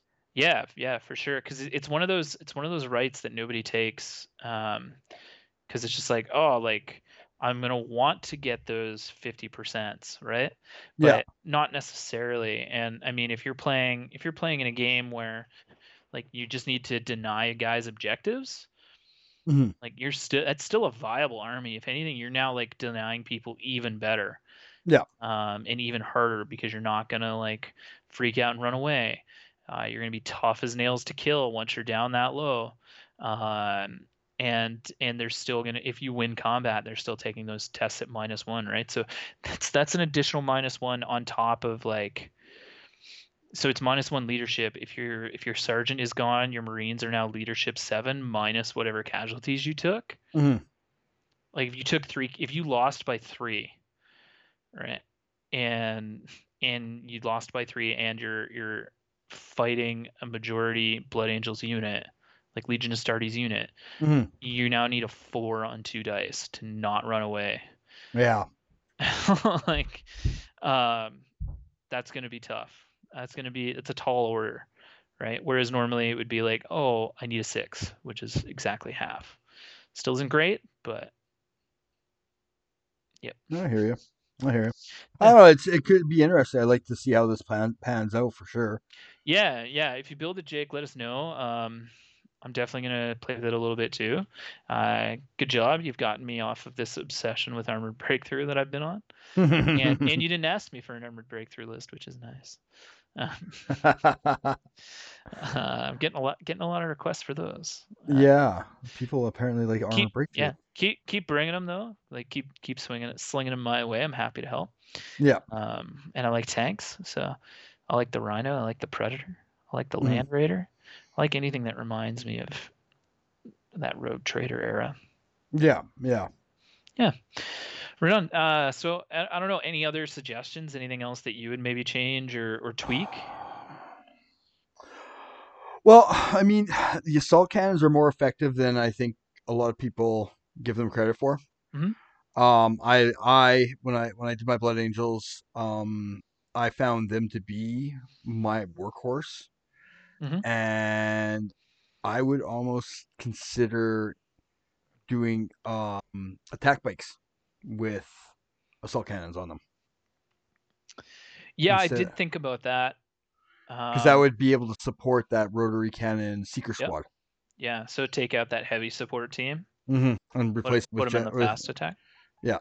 That would be my thought process, because then you don't have to worry about that shorter range of the 24 inches, because I mean you're a fast bike. Yep. You're I don't know. Can you put them on the jet bike? Hmm, I think that's a so, good right? question. Because kit doesn't. It's you can replace any heavy flamer with one, right? Yes, and no, the jet bikes don't come with flamers. But can you buy a heavy flamer for the jet bike? No, What about for the heavy jet bike? no. Plasma, Melta, heavy bolter. Hmm. Oh, yeah, right. Now, On that one anyway. if it was salamanders, you could replace your heavy bolter with a heavy flamer, and then you could Mm-hmm. have heavy flaming jet bikes, which I've Yeah, thought that's about true. doing. Yeah, of course you have. Of course you have. Yeah, you're right. And then multi-meltas, plasma cauldrons, and plasma cannons are on the Sky Volkites. Yeah. Slayers, right? Yeah. Okay. Yep. Yeah. So I guess you can't. Yeah. Um. I Yeah. mean, I Give you mean, give you some mobile ones for sure. yeah. Oh yeah. Um. I don't know what that would cost you, because I mean this squad's only 200 points. Well, I think it's I three of mean, them's a hundred. like if you wanted to tone this down too, you could invert those, right? You could take could take a 10-man team with the rotor cannons and a 5-man team with the las cannons. I mean, you could also probably like drop the las cannon down to 5. I just my thought process behind that is if you're a 5-man team, you only have to lose 2 or 3 Mhm. to drop that down to the 5 plus. Mhm. And I mean, whatever, like the heavy support squad isn't scoring anyway. Well, well, think of this: or the attack bike has 2 wounds, Mhm. comes in squads of 3. I think it's 150 points, maybe 185 points for 3 of them. The attack bike, that's the one with the like thing on the side, right? Like Yeah, the the sidecar. sidecar. Yeah. Yeah. Oh yeah. Um, you would have your heavy bolters. You'd be able to fire your not your heavy bolters, your Your twin link bolters, plus your assault cannon. Plus, you'd have the ability to get into side armor, rear armor, and that's where the assault cannon can really shine. Like when you're rending on tanks, that's yeah. where it can really shine. Yeah, that's true. Um And you could is also, is it go ahead. is there an upgrade cost to changing the heavy flamer to the assault cannon? I mean, heavy bolts. I can't remember off the top of my head. Okay, just because it's not populating in the app. I'm sure that you Well, can, that's but okay. Well, the attack bike is 50 points, so I added 15 it's points to 40 make it. points. Oh, it's 40 points. Yeah, So, so if there's 10, if you have to add 10 points for the rotor cannon, so now you're at 50 then you'd be points. at 50 points apiece. So you'd have 3 of them for 150, 4 of them for 200 points. Yes, it's one less assault cannon, but the maneuverability you're going to have, plus Yeah. the extra Yep. wound, plus the toughness. Yep. Yeah, A lot no, of, lot of that's a bonuses. good point. Yeah, it's a much harder unit to remove, Mm-hmm. and you're right, it does give you a little bit more flexibility. Mm-hmm. Be nice if they're scoring, but then you can kind of position them because they have outflank, I think. I don't know off the top of my head. No, I'm checking right now, but Oh, okay. if they did, then you can hold them in reserve and have them swing around the side. Mm-hmm. Uh, they have jank. Yeah, I guess not. I guess they don't have outflank. But you can move them. I mean, they're gonna be quick, right? Mm-hmm. Mm-hmm. Um, yeah, it's a good suggestion. Yeah, that's what I would do. That's about the only change I'd really make because yeah, it's about the only one. I like the Land Raiders. I like the Breachers. I like the Secret Jet Bikes. Yeah.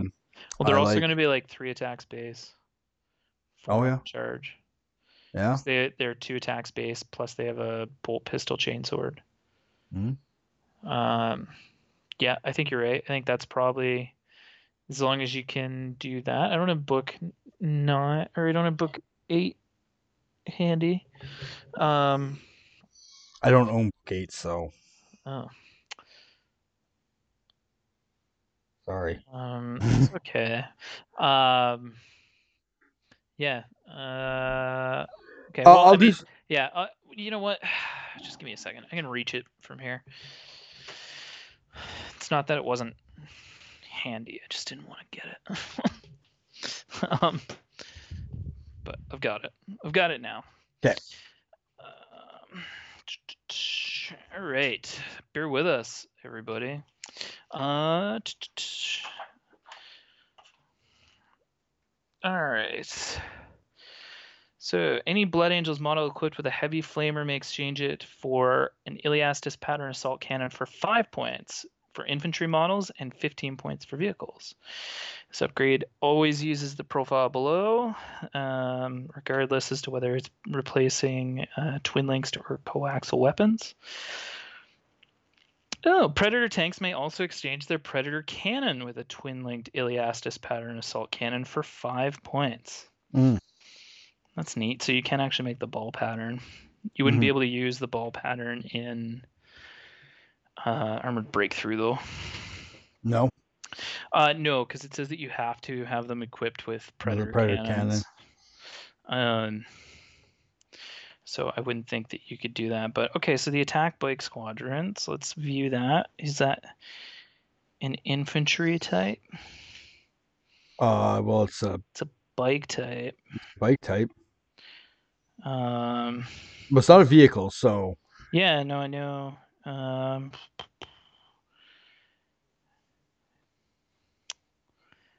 heavy flamer. I mean, maybe you can't do it just because it doesn't have the infantry and it doesn't have the vehicle. Like maybe that's the case. Man, this is a tough solve. mm, Um, right on. That's the rule book. I need the Legiones Astartes book. Stepping on Milliput. Uh, that's the legions. That's the army list. If they can do it, I definitely think that's the right thing to do. mm, I think that's better. And it ties in with the bikes, with the jet bikes. mm. Fast attack bike squadron. No, it's unit type bikes. Mm. So I don't think you can actually change it. But Wow, the Outrider, the unit type is Outrider, so I guess technically that means you shouldn't be able to change the Outriders either to Iliastus cannons. So that might be something everyone's kind of doing wrong, I guess, unless it's in the facts somewhere. yeah, I'll have to take. Well, I'll dive in. I'm going to dive into this. Yeah, I'm loading up the Outrider squad right now to see if that allows me to change it. Outriders, twin linked, because it's heavy flamers, right? Mm. Yeah, so I mean they can't take them. Well, why would an outrider be able to take an assault cannon? Oh, I thought they could take heavy flamers. I don't know. I thought I've seen people using Outriders with assault cannons on them, but I may have just imagined it. But Well, yeah, they could have been doing the assault can the hussar bike. yeah, I could have been looking at the Hussars actually, you're right. Hussar, yeah, But yeah, I don't think you can actually do that on the attack bikes, which is fucking criminal. yeah. Um, because they can take a heavy flamer, but they're not an infantry unit. The the unit type is a bike type. That is unfortunate. Yeah, that sucks. Um, That sucks. That ruins that. Sorry. uh, the attack bikes would be really good in salamanders, though. Mm-hmm. Mm-hmm. That would be Unless they have nasty. the same stupid rule where it's only infantry models, I would make me sad. That Yeah, would yeah. make I'm me not sad. gonna look that up, but what's the oh, they're not here. They must be an elite's choice. The destroyers, the Angels Tears. Yeah, they're right here. They're 130 points. I don't know though. I don't want to like shove a jump unit in here though. Mm-hmm. Like but if you were including like the other guy and then oh fuck, it's 15 points a model for this. That's insane. Um that's nuts. That's an expensive Mm-hmm. unit. Um yeah, 205 points for a unit of 5. It's actually I mean, because they have jump packs already, so actually, fucking, that's a better unit. That is a better unit point for point than the heavy support team, but the heavy Mm. support team does have an augury scanner on it, Yeah, but that's and only going to affect it's gonna units. protect your back line, Yeah, that's true. right? That's kind of the idea between putting like the augury scanner on both of those.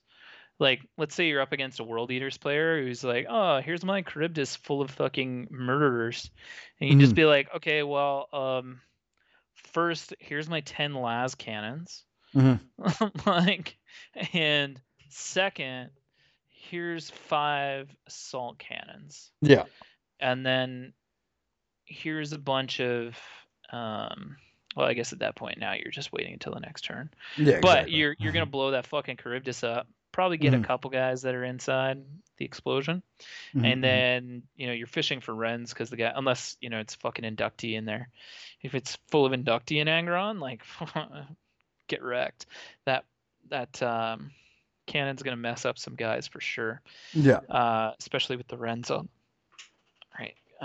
And then that's still pretty nasty, because they're also um,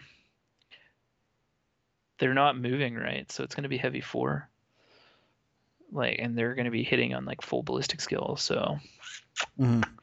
don't land within 18 inches of them. No. No. Or of that last cannon, right? Yeah. But if you set them in a way that he can't land anywhere without being in range of both of them, like, get wrecked. No Charybdis is going to survive that, and probably whatever's inside is going to take a nasty ass beating. Yeah. Uh, and then it'll chew through on its following turn. It'll chew through whatever's left, and then from there, it's going to move. It's going to be just left out in the open, so you can shoot it again. At that point, you would have been able to maneuver Ralderon and the 3 land raiders, but the 2 land raiders full of breachers. So then you can have the breachers get out, and you can just have them either shoot the crap out of it and stand there, and then have Ralderon run in, and then Ralderon and the Crimson Paladins will hold them. And then the following turn, you can charge your breachers in, if it's even still there. Hmm. Right. Yeah. And now you got a good way to deal with one of the nastiest drops, right then and there. So I just thought about something. Have you seen anyone using Angron joining an inductee squad? I think so. I Because think you can't do it. you can't. No, Oh, why not? only Surlak can join an inductee squad. Oh, No okay. other Then maybe independent he character. wasn't. Then maybe he wasn't. But I I think it was thought Butchers. that's what. Oh, he had him with butchers. That would make sense. But Okay. again, Yeah. Butchers are still going to get wrecked. Yeah. They're still gonna take a beating. Because it's still strength 6. You're wounding on 2s, and then you're Yeah. forcing armor saves. But then you're also like you're gonna get some Rens in there as well, Yeah. Oh yeah, for sure. especially on like 20 shots, 20 rending shots. Yeah, you'll get a Yeah. couple rends for sure. Hmm. And probably one of those guys died from the explosion. Well, hopefully, yeah. So yeah, I mean, like, Angron will run through whatever's there, and then you just shoot at him with the last cannon team. Oh Um, yeah, and then he just gets yeah, wrecked yeah. at I that mean, point. he'll probably run for the last cannon team, but or I would anyway. I'd run him at the last cannon team as fast as I can get him. Um, and then they'll probably hit 1 or 2 guys on the Overwatch, Yeah. get him, and then they'll just be standing out in the open. They'll get shot a whole bunch. Hmm. So yep. I don't know. That's Oh, probably how I think would happen. It's really too bad about the attack bike thing. That would have been a cool strat. well, yeah. I mean, it's probably changed since the book came out because I played the Blood Angels before the book came out, Mm-hmm. and I was using the rules they had going on back. I think book 5. Uh, Book 6. book 6. Yeah, book Yeah, 6. book 5 is the ultras. I think the ultras and word bearers. I think book 5 is Kelth. I think it's Could be. Kelth, and I think it's also the Solar Auxilia. Could be. Yep. I don't know off the top of my head. I don't know either. Anyways, James. Jake. Jake. I know his email said James, and I even I know. changed it on my sticky note. Um, anyways, Jake. I hope that gives you some ideas, some way to run like a 2500 JSROs. Obviously, there's some flexibility, some movability in there without, I Mm. think, changing too much of the effectiveness. Obviously, if you want more scoring, that's an easy thing to do. You'll get less land raiders, but if you have that heavy last cannon team, that's going to pick up a lot of the slack.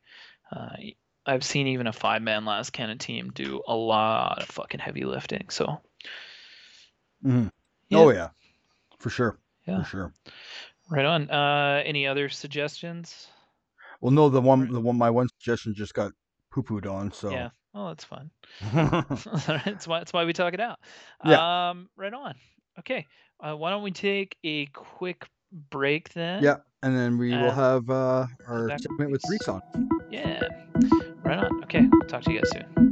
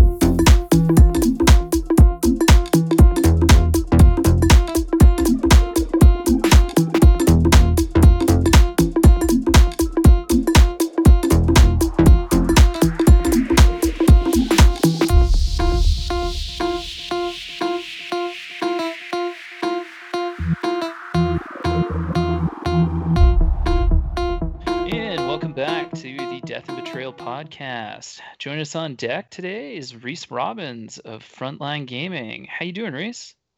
Good, man. How you guys doing? Good. Surviving. It's like Yeah. 15 degrees centigrade today. Just Oh, wow.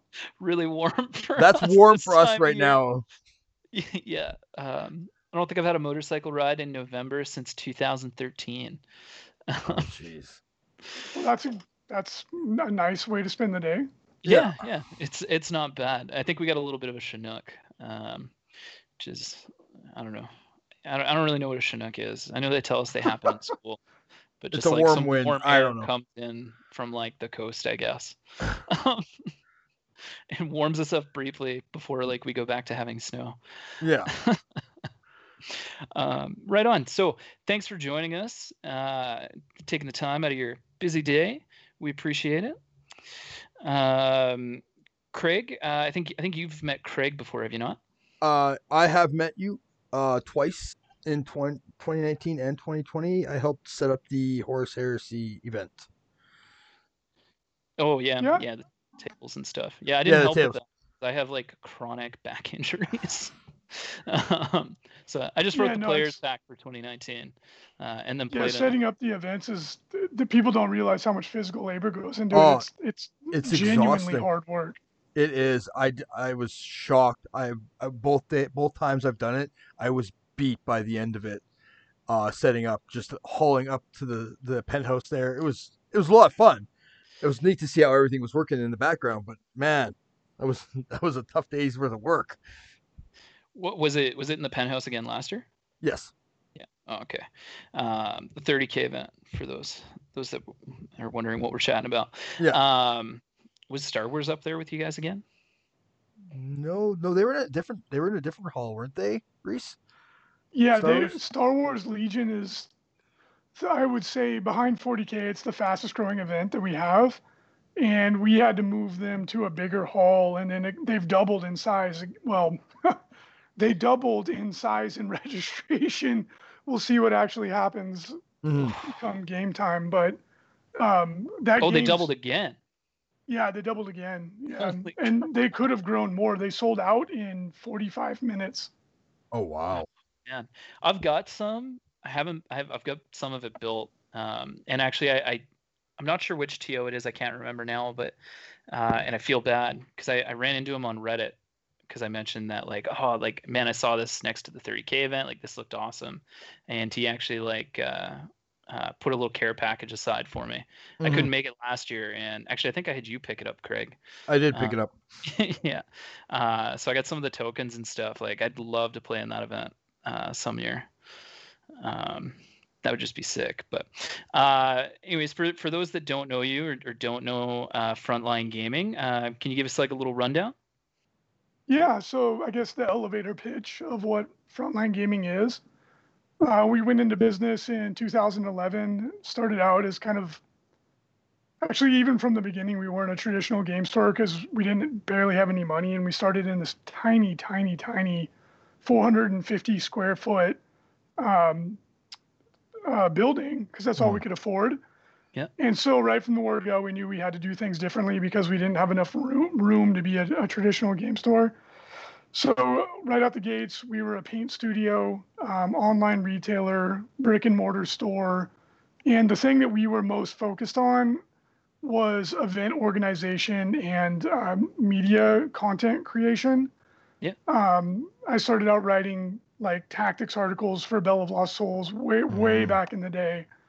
And we ran an event called the Bay Area Open in 2011. It was a huge, well, relative to where we were, it was a huge success, and it inspired us to go all in on making a company in the gaming industry. And since then, we've grown considerably, and now we manufacture products here in the USA for tabletop gaming. We have to my knowledge, the largest miniature paint studio in North America. We have a very popular blog, YouTube channel, well, we have a podcast network now, Mm-hmm. and we also run the biggest, some of and including the biggest Games Workshop gaming events in the world.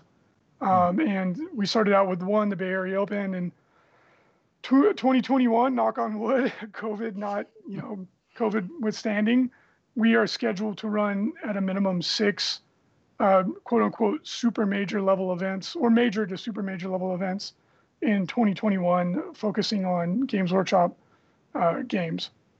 That's huge. That's So huge. Yeah. we've got the you guys still do the Bay Area Open, I believe, right? Yeah, yeah. Oh, and I forgot to Yeah. mention we created the ITC, which is kind of the de facto, you know, competitive format, or it's evolving, but it was kind of like the way you did things for competitive 40K and to a lesser extent Age of Sigmar all around the world. Mm-hmm. It was just to standardize things, right? So everyone knew was on the same page, right?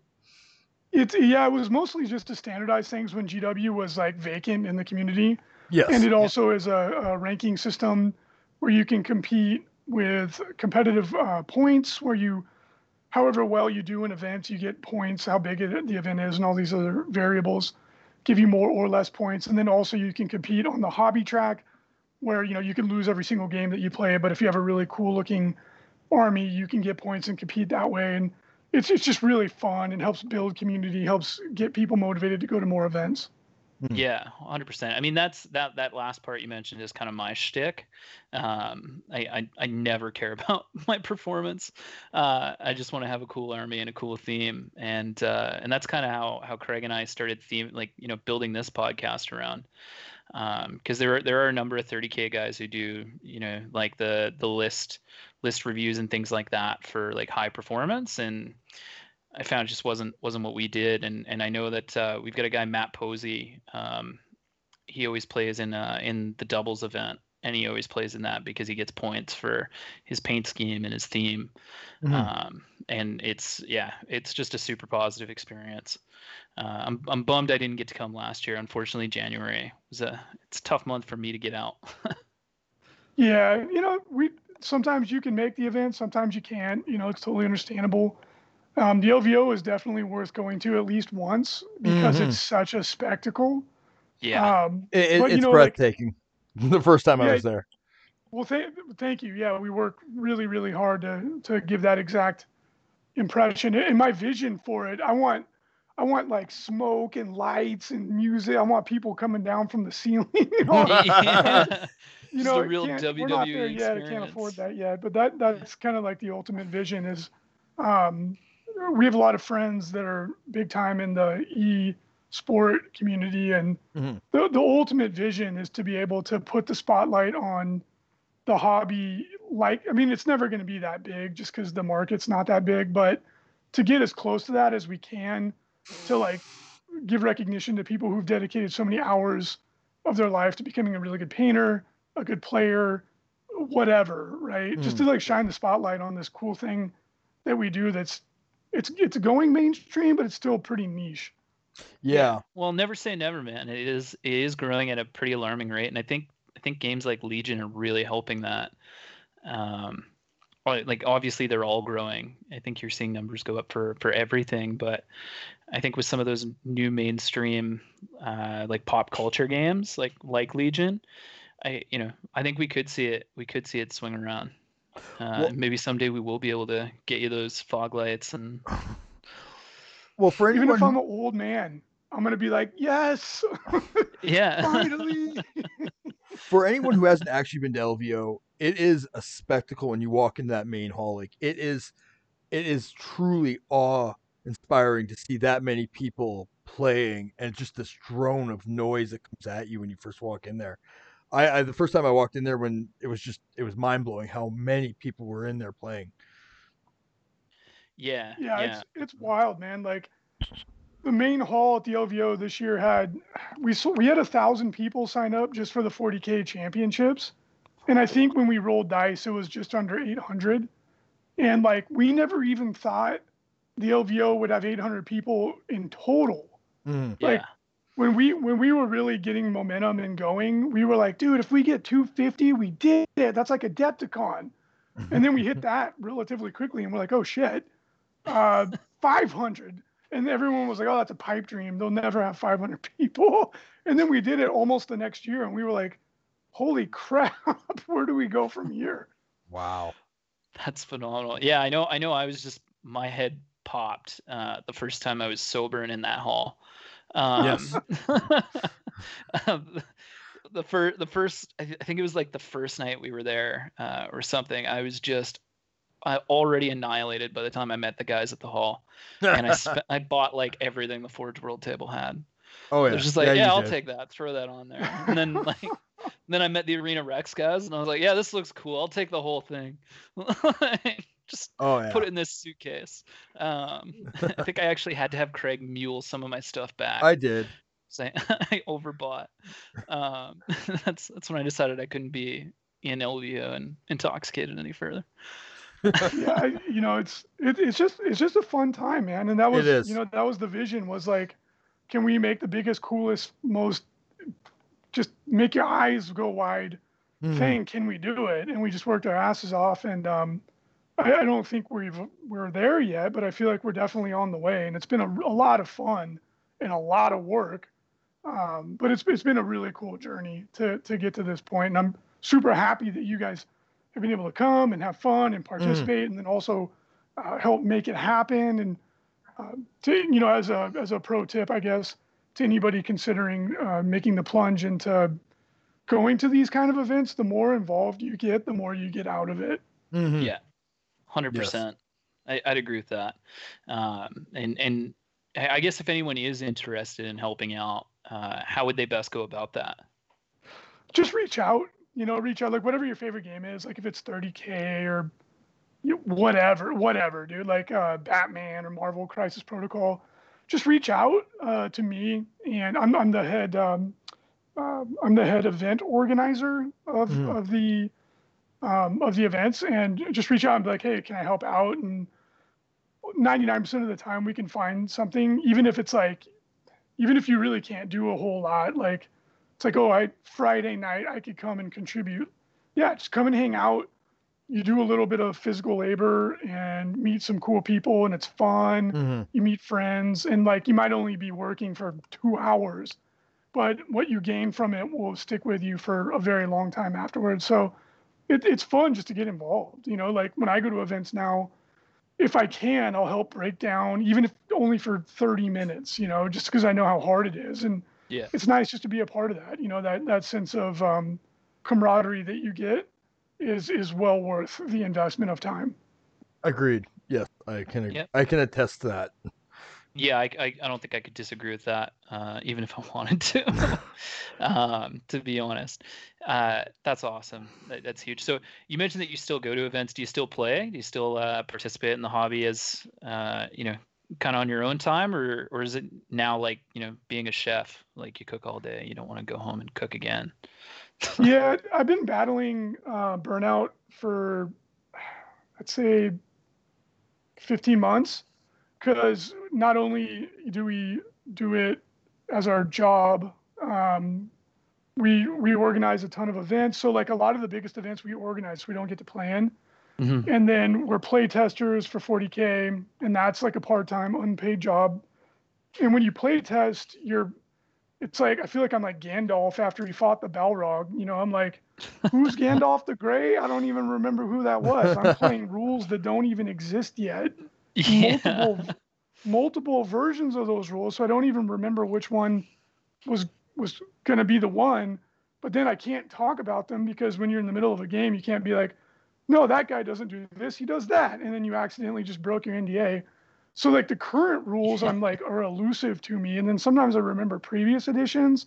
So when I would try to play competitively, as soon as I became a playtester, I instantly just sucked, like nowhere near as good as I used to be. And then Hmm. it's like a chore too, because you're like, oh man, now I gotta brush up on the current rules, and then my business partner Frankie and I became Games Workshop's official shoutcasters. So all the other big events that we didn't run ourselves, we were shoutcasting at. Yeah. Hmm. So like the few times I got to play, I was so exhausted. I was like, man, I don't even want to do this. Hmm.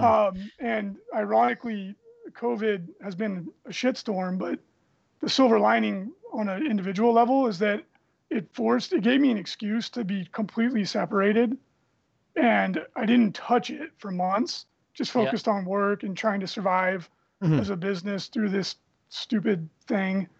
Um, and then like slowly with taking that kind of a forced sabbatical, I've started to come back to it just through the hobby.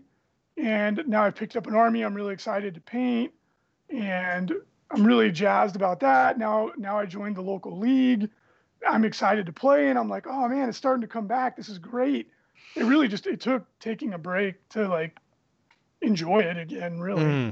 Yeah. Well, maybe we'll have to twist your arm and try to get you into a little bit of 30K action.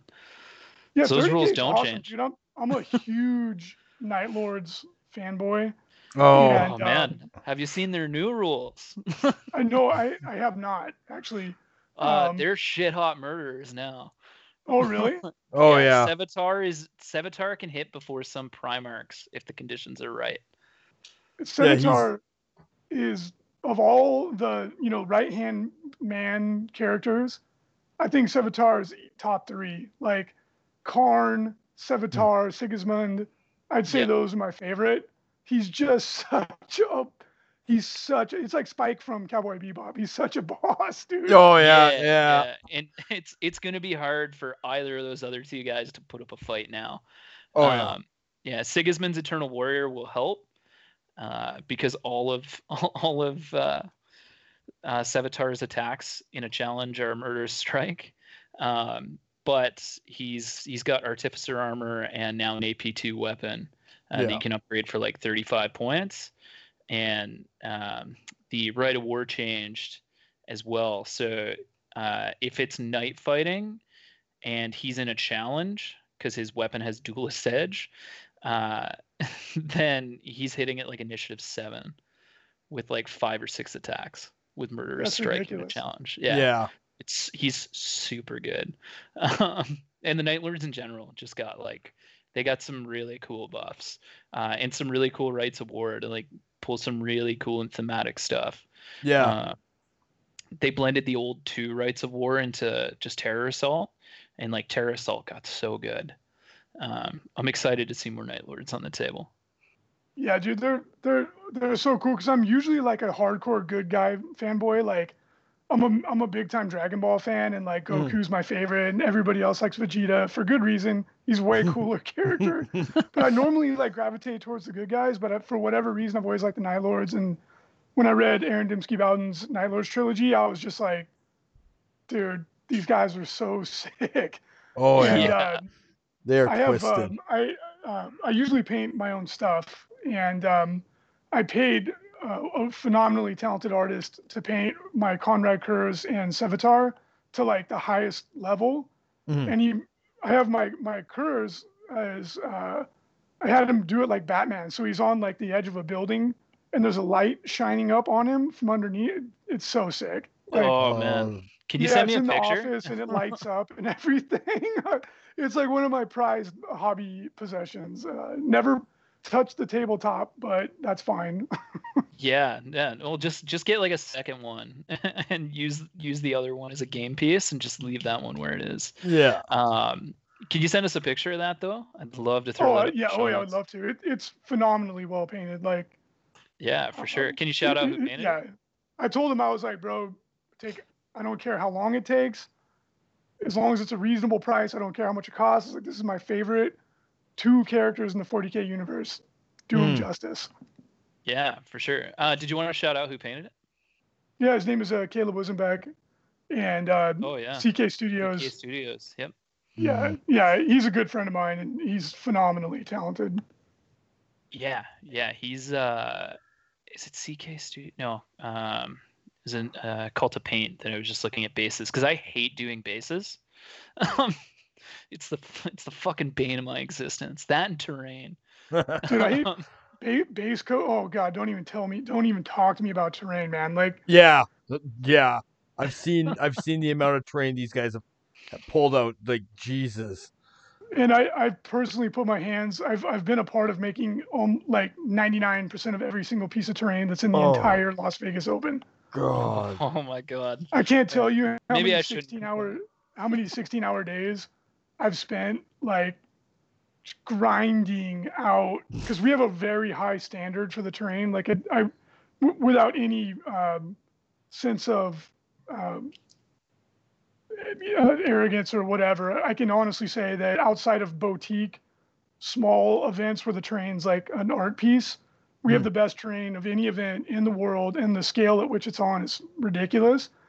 And that's because I'll sit there and literally 16-hour days for 30 days if that's what it takes to make sure every single piece is up to the standard. I would I, I would rather stab myself in the eye with a fucking hot spoon than pick another piece of terrain. I've Yeah. I'm only like just getting my first table's worth of terrain. Now, mind you, I mean, Craig can attest to it. It is like I could probably space it out over 2 tables at least Yeah. because I've got like a real hard on for City Fight. Um, and I'm just trying to find every cheap, dirty trick I can to get it looking like decent fast. So if you've got some, I will Oh, dude, absolutely take them. I know every shortcut in the book. If you need any help, just ask, dude. Yeah, okay, all right. We'll take that offline for sure. I definitely need it. My current strategy, and I don't know if it's going to turn out or not, is I'm using Games Workshop's Wraithbone because it's got some of that gloss in it to hopefully reduce the surface tension. And then I'm going to take a little bit of Corax White in the spray can and try to just create a little bit of targeted highlight because a lot of the pieces I built are too big to fit anywhere near my spray box. And then I'm hoping I can just like hit that with a dirty oil and call it a day. Yeah, there's a ton of tricks. Like one of the best tricks I ever learned is especially if you're using GW terrain, which is it's expensive, but gosh dang, is it all it's so beautiful. And Mm. because it has so many features and so much three dimensionality to it, like so many recesses, it's like a fresco, right, across the whole thing. Yeah. Mm. It makes it really easy to use like kind of like cheater techniques. And I basically bought every color of spray paint from the hardware store, like that you could imagine, right? And we have a shelf in our warehouse where we work on terrain that's like the spray paint, capital of the world, right? So there's every flipping color. And Yeah. I found that if you take one of those and you spray it with like 2 to 3 colors and you do it in a kind of a quick, not really zenithal, but like you do some quick passes with it so that there's layers of color, and then you wash, dry brush, and then just sparingly pick out details, it makes it really, really pop.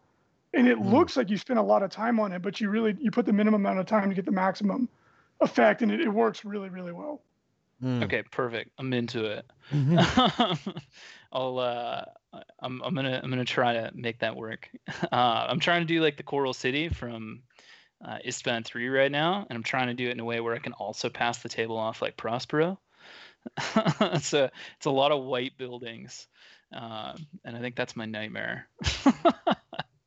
It's so worth it though, because I mean we spend all this time making our armies look super dope, and then if you're playing on a table with like unpainted or shitty terrain, it's like it's like such a letdown, you know? Like, at what point are you playing War Machine, where like there's just this minimal effort towards aesthetics? Like, I always tell people, I'm like, if I want to play chess, I'll play chess. You play 40K to have, or 30K or AOS to have a compelling, beautiful, aesthetically compelling table, right? Like that's a part of the experience. Yeah. Oh, 100%. 100%. I feel like when the table isn't done very well, or just minimalistic, or just like half-assed, for lack of a better term, it takes you out of the game, especially when you have beautiful armies on the table. Yeah, it does. You feel like you're playing with toys, right? Like, I'm like, it's at a certain point, you might as well just go play Hero Clicks, which I'm not. There's nothing wrong with Hero Clicks. If you like that, that's wonderful. But like, when you play these games, it's like when you take the time to paint them, to really invest energy into it, you're emotionally invested into it, and that's the magic of it, right? Like this is Sergeant Bob, and he has 3 brothers on another planet, and he really aspires to be the chapter champion, you know. And like I say it in a mocking tone, but we all have these narratives in our head about these models because we care about them.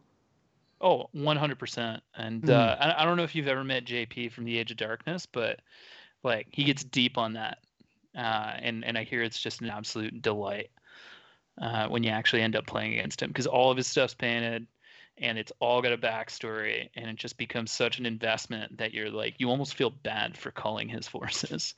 But he has like a very Soviet style militia where their job is to get culled. You know, it's fun, man. Like I literally write backstories for all my armies, even if it's just 500 words or whatever, because it helps me like get into it. You know, like I start thinking about, oh man, what do these guys do and blah blah blah. And you know, it's silly, but it's fun, right? Like I mean, we're engaged in a silly hobby already. Like you might as well go all in. Yeah, go balls deep at that point. Yep. Yeah. Exactly. Completely agree. So do you have a full 2,500 points in Night Lords? Or how many points of Night Lords do you have? Hilariously, I do not have. You can play Centurion. I do, like I have. So the problem with me is that when I started painting it, every model was like a freaking masterpiece by my very mediocre painting standards. Yeah. And I'd say I got 20 models in, and I floated off to another project. Yeah. I was like painting lightning bolts all over them. I was airbrushing it first, and then putting it in. I was like, these look sick. Fuck, this takes forever. Yeah. Yeah, I had to do a very small I had to do like 2,500 points in Night Lords one time just to balance out a campaign. And a guy in town was posting up like, I wanted his Conrad Kurz and his Sevatar just for a personal collection, and he was like, no, I take it all or you don't get any of it. So I got it in a trade, and then we needed a trader to balance out like a narrative campaign that I was running. And I was like, all right, I guess I'm doing Night Lords. And I specifically did not do the lightning bolts for that reason. I was just like, I know I'm going to kill myself if I have to do this. Yeah. Dude, all my guys have the Batwing helmets. And then, of course, after I read the novels, and it was like, oh, they don't all literally, it's a ceremonial headdress. I was like, God damn it. That's And fine. then You I just was got to like, well, build 20. You shit, just got to build like, 19 other squads, and then those yeah, are all like your I have a sergeants. whole like drawer full of Night Lord's metal bits from the old days. Oh yeah. Uh, I think honestly, I think if I was really gonna like drill down into it, I would do a blended like, hey, I'll hire an artist to help me do Mhm. it. Mhm. I still want to put the emotional investment into it, but like grinding that much painting on one army, I just don't have it in me anymore. Right, at least Mhm. not right now. Yeah. I'm just still a little too crispy burnt out. Mhm. Yeah. But like Yeah. in a more relaxed state where you're like, oh, I'm gonna paint one model every 2 days, no problem. Just Mhm. do it at your own pace. Yeah. Yeah. I definitely agree there. And I definitely get the hobby ADD as well. Actually, I was just chatting with Craig beforehand because a guy in town here, Darren, had like a bunch of bits for me, and I've been really kind of for the last few years kind of collecting bits and slowly here and there building a model or two to have just this insane Space Wolves army, like a no model and converted kind of thing. And he actually had a bunch of the discontinued dwarf shields, like the round wooden ones. And Yeah, now and like I've got to finish this ringer army for Return to Istvan event that we're running in December. And it's the last fucking thing I want to do now because I just want to work on these Space Wolves. yeah. I know it's hard, right? Like during COVID, all I did was paint D&D minis, and like it was such like a palate cleanser because Mhm. Yeah. I'm like a miniature fanatic. Like I look at every manufacturer in the world that I can find out about, and I look at every single mini, and I imagine how I would paint it. So I had this like list in my head of like all these cool fantasy minis that I would at some point in time love to like collect and paint. And I never had the time for it because I was always trying to make the next army, to make content about it. Oh, this is the new thing. Oh, I got to try and rush to get it done, and blah blah blah. Or I got to Yeah. try to be good in a tournament, so I got to, make an army that's good, and then I have to rush it, speed paint it, and I don't really. It sucks because I don't really care about it. So then I just took a break, and I was just painting like Ettins and Beholders and Githyanki and all this Mhm. Yeah. just random shit that just for the straight pleasure of it.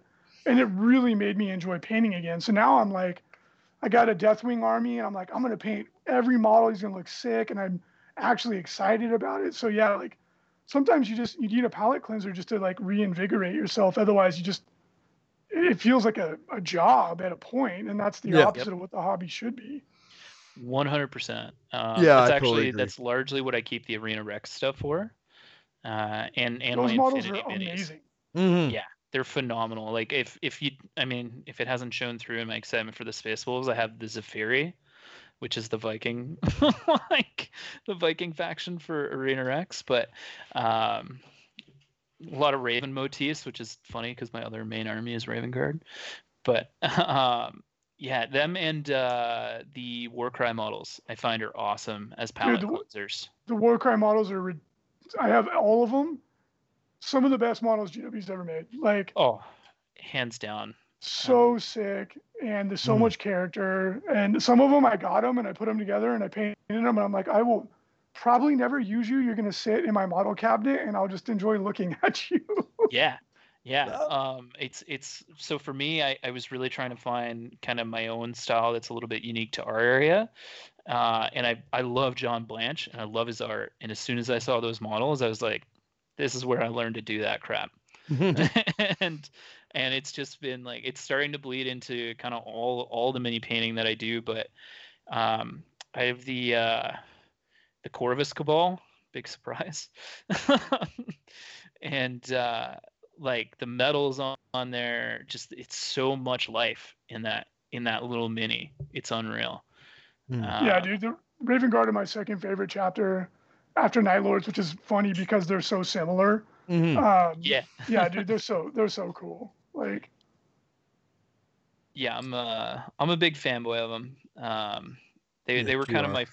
my first foray into not my first foray into Space Marines. Like years ago, I did Blood Angels, um, and I never had like a full army or anything. I was just painting minis here and there, and I just loved the kind of Siege of Terra lore. And then I actually kind of accidentally like stumbled into the heresy in Forge World. I placed an order for like an avatar of Cain from Forge World, and they sent me like almost 300 pounds worth of Night Lord stuff. And I was What? like, yeah, Yeah. I'm dead serious. And I was like, what is this? And I had no idea what it was. And it got there way faster. I was like, oh, I thought it was supposed to be here in like a couple weeks. And I was like, wow, this avatar must be huge, because I had a giant box sitting on my porch. And I opened it up and I was like, oh no. And I was like, it's really close to Christmas. I better alert Forge World immediately so that they can help this guy out and he can get his Christmas taken care of. And so I messaged them and they're like, yeah, dude, we already know. Like, we've already sent another avatar out to you. And I was like, and then they didn't address the fact that I was like, I have all these minis. And I was like, well, where do you want me to send them to? And they're like, dude, just keep it. Like, Merry Christmas. And I didn't play Heresy yet. And I sat on them for a little bit, and I was kind of like, like maybe I can make a Chaos Army of Night Lords. Like, the Night Lords are pretty cool. And then I was like, no, I'm never going to do that. Like, I'm not interested in playing Chaos. And I didn't realize 30K was a thing at all. And then I kind of went back and I was just looking, a couple months down the line, and like Korax came out and he had a bundle. And then I started asking around on Reddit because it was still 6th or 7th edition at the time. And they're like, yeah, you can totally use it with your buddies who are playing 40K. So I was like, oh, okay, I guess I'll do Raven Guard. Dude, just because that's Korax fate, looked man. awesome. Yeah. Yeah. And I can't for the life of me figure out who I sold those fucking models to. He's never come out to a game. He's never come out to a league or a campaign or any of the events. And I'm like, there's somebody out there who knows what he has and he bought it. And I don't know who he is. And I want to play him. I want to play against those, because I sold it for like nothing. Like, Isn't that the worst when you sell somebody something that's really cool and then they don't use it? Yeah. yeah. I've had that Well, he happen. might be using it. He might just be like a garage hammer guy somewhere, right?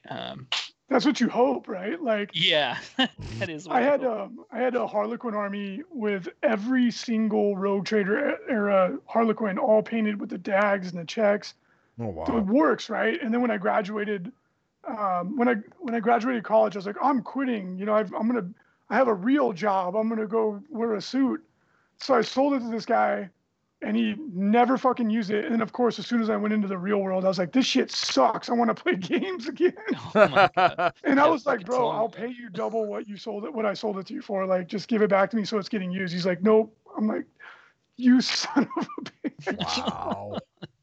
Oh, that sucks. That's brutal. Yeah. Yeah, to my knowledge, it's just been sitting in his closet for like 15 years. I'm like, dude, just use them, please. Yeah. Take them Use out them and or let them see sell them the to sun. somebody.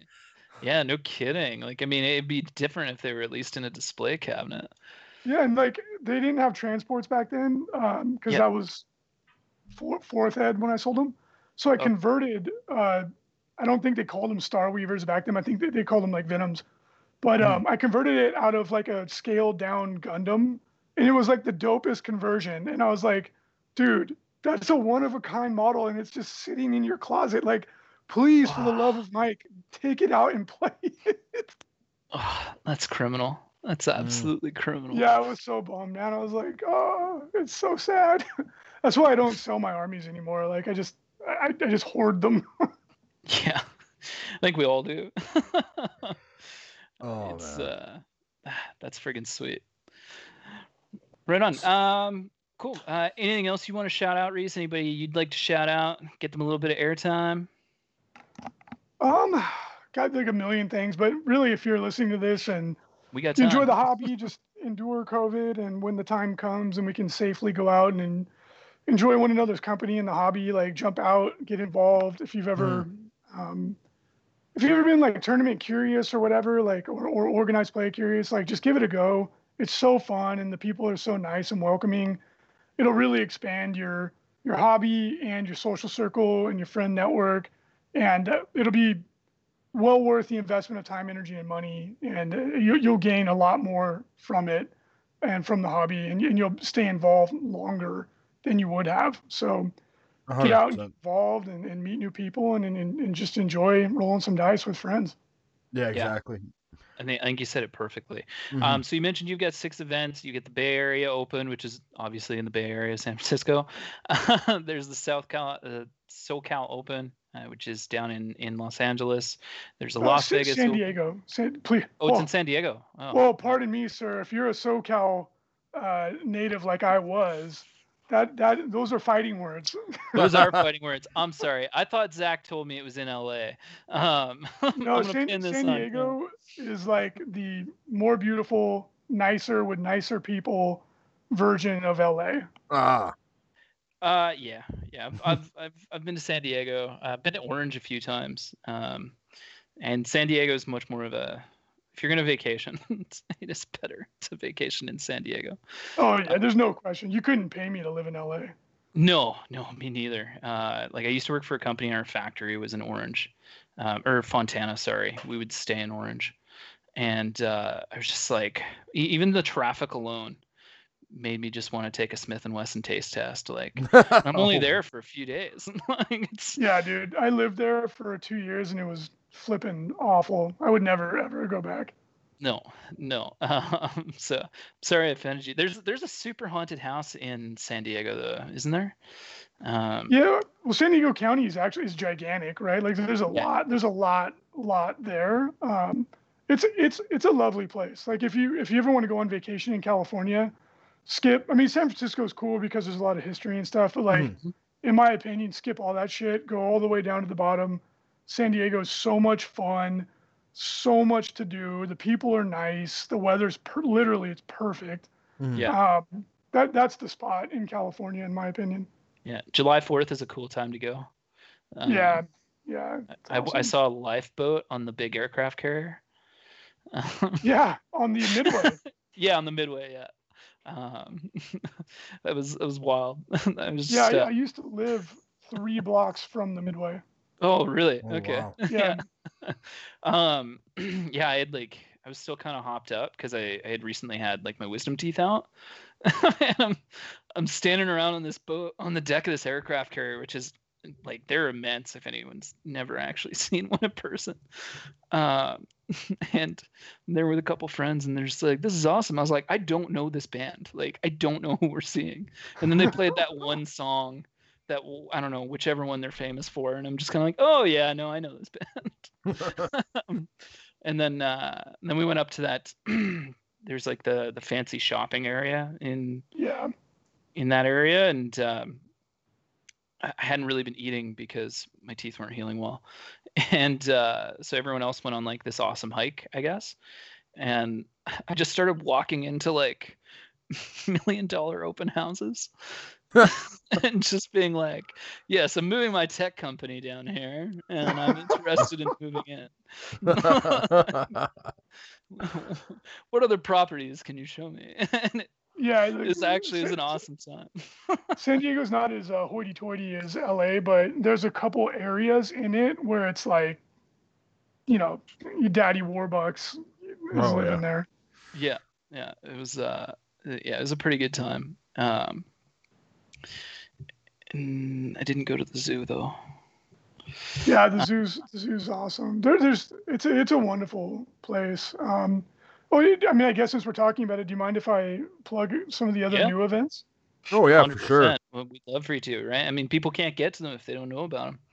So the one that I'm personally most excited about, and one that I've been hoping to make happen for a long time, is we have the New Orleans Open coming up, and that will be in December, in the very beginning of December.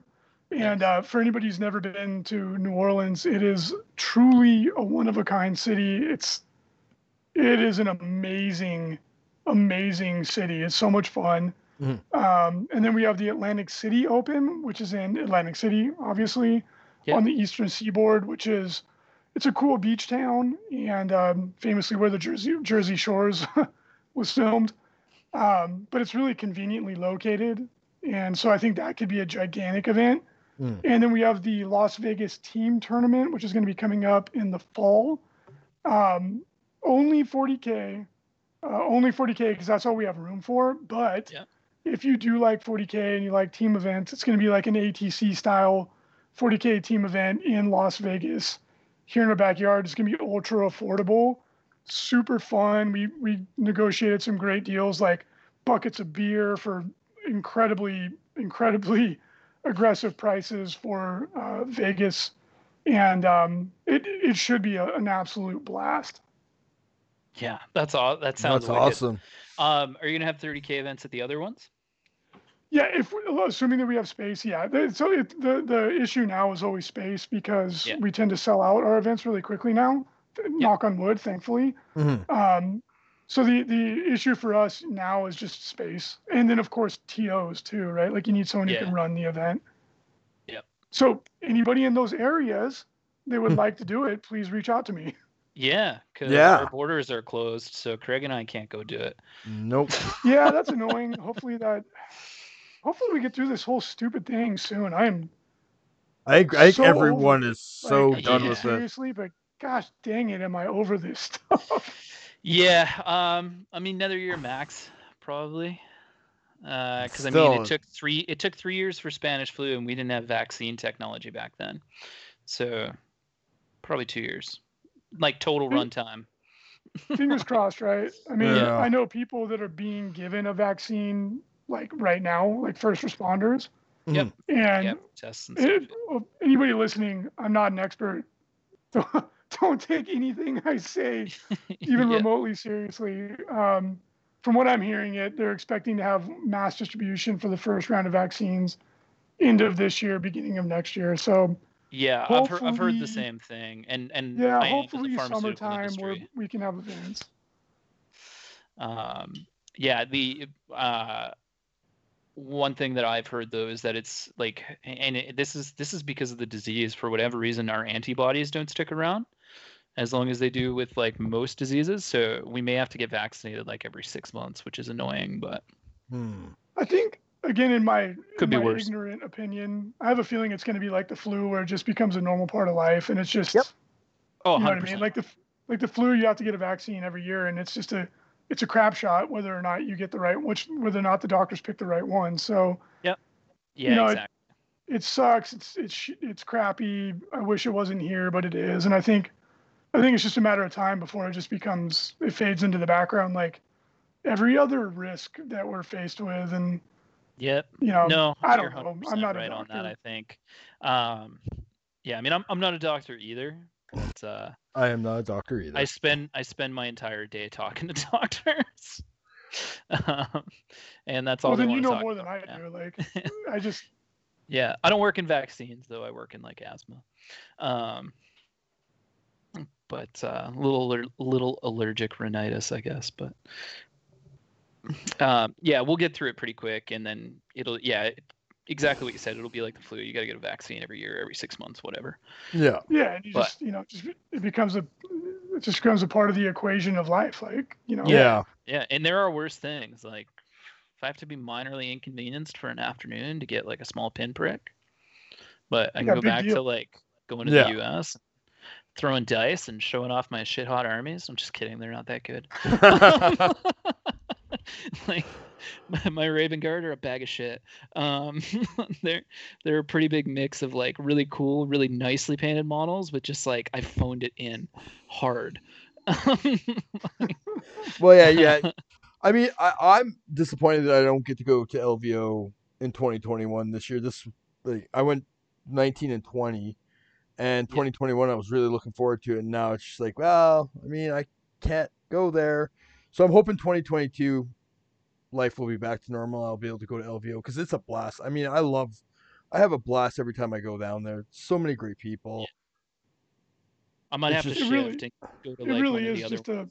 It's just a good time. Yeah. It's a big party. It's really fun. Mm-hmm. Yeah, it's a blast. 2019, I was out on the strip. I can't even remember if I was with anyone, but I ended up just partying all night with like the executive team from Lush Makeup, or not Makeup, the soap company. Really? Yeah, like I ran into them in the Flamingo. They're just like, cool, what are you guys doing? And they're just like, oh, we just finished up like our national meetings. I'm like, where do you work? And they're like, Lush. I'm like, sweet, my girlfriend loves your stuff. Like, wants to fucking play beer pong. And And that's the way. I mean, that's Vegas, right? Like that's not just LVO. Like Vegas is just like that. And Yeah. we have lots of organized social events where like the pub crawl and Yeah.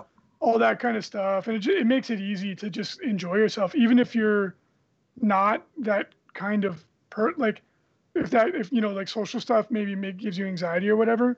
It at the LVO it's easy because it's all structured and everyone is like you. It makes it easy to just go out and let your hair down and have a good time. Yeah. Oh Yep. yeah, for sure.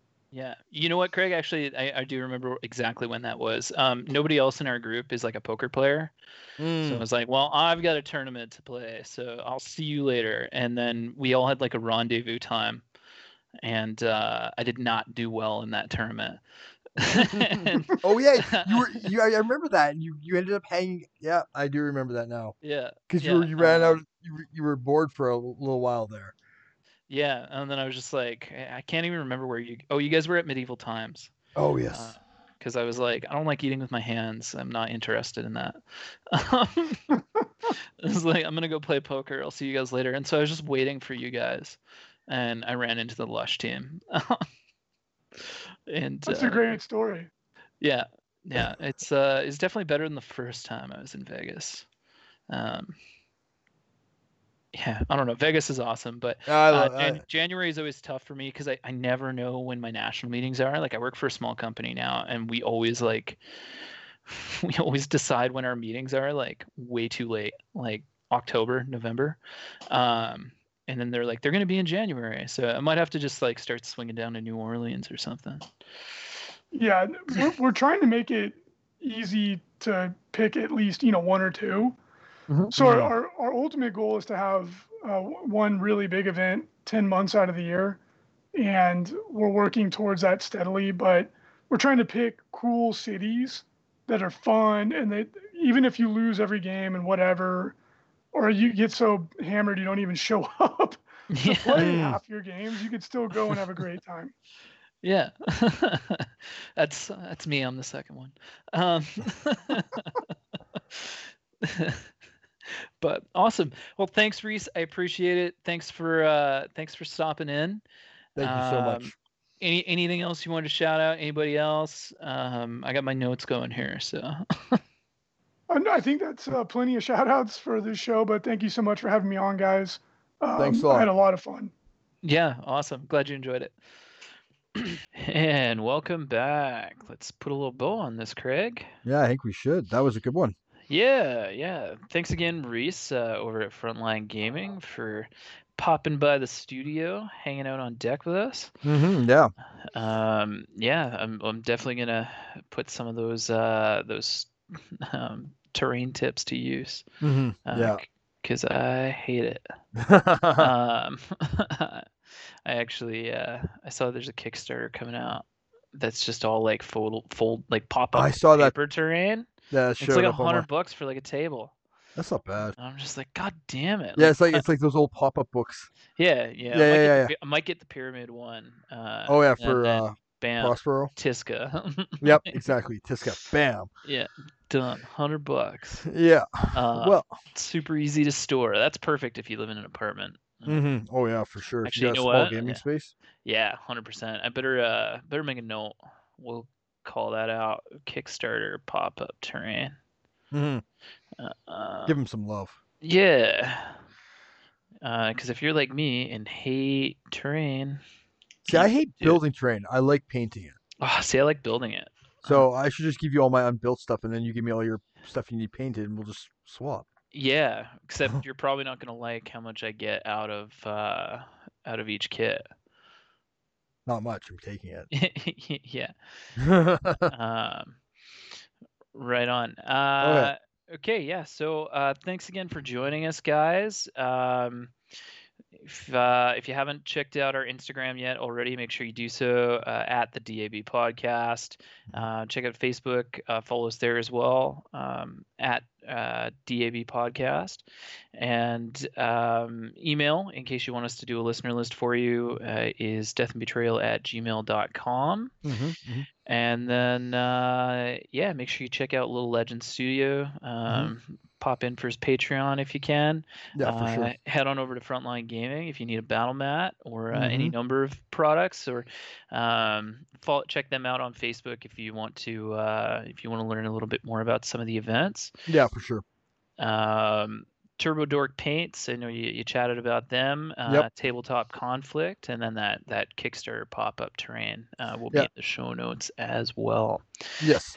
Other than that, I think that's it from me. Anything you need? Check me out on Instagram, Craig or the Barbarian. Yep, there you go. And that's about it. Right on. Okay, thanks guys, and keep those Geller fields up. Take care.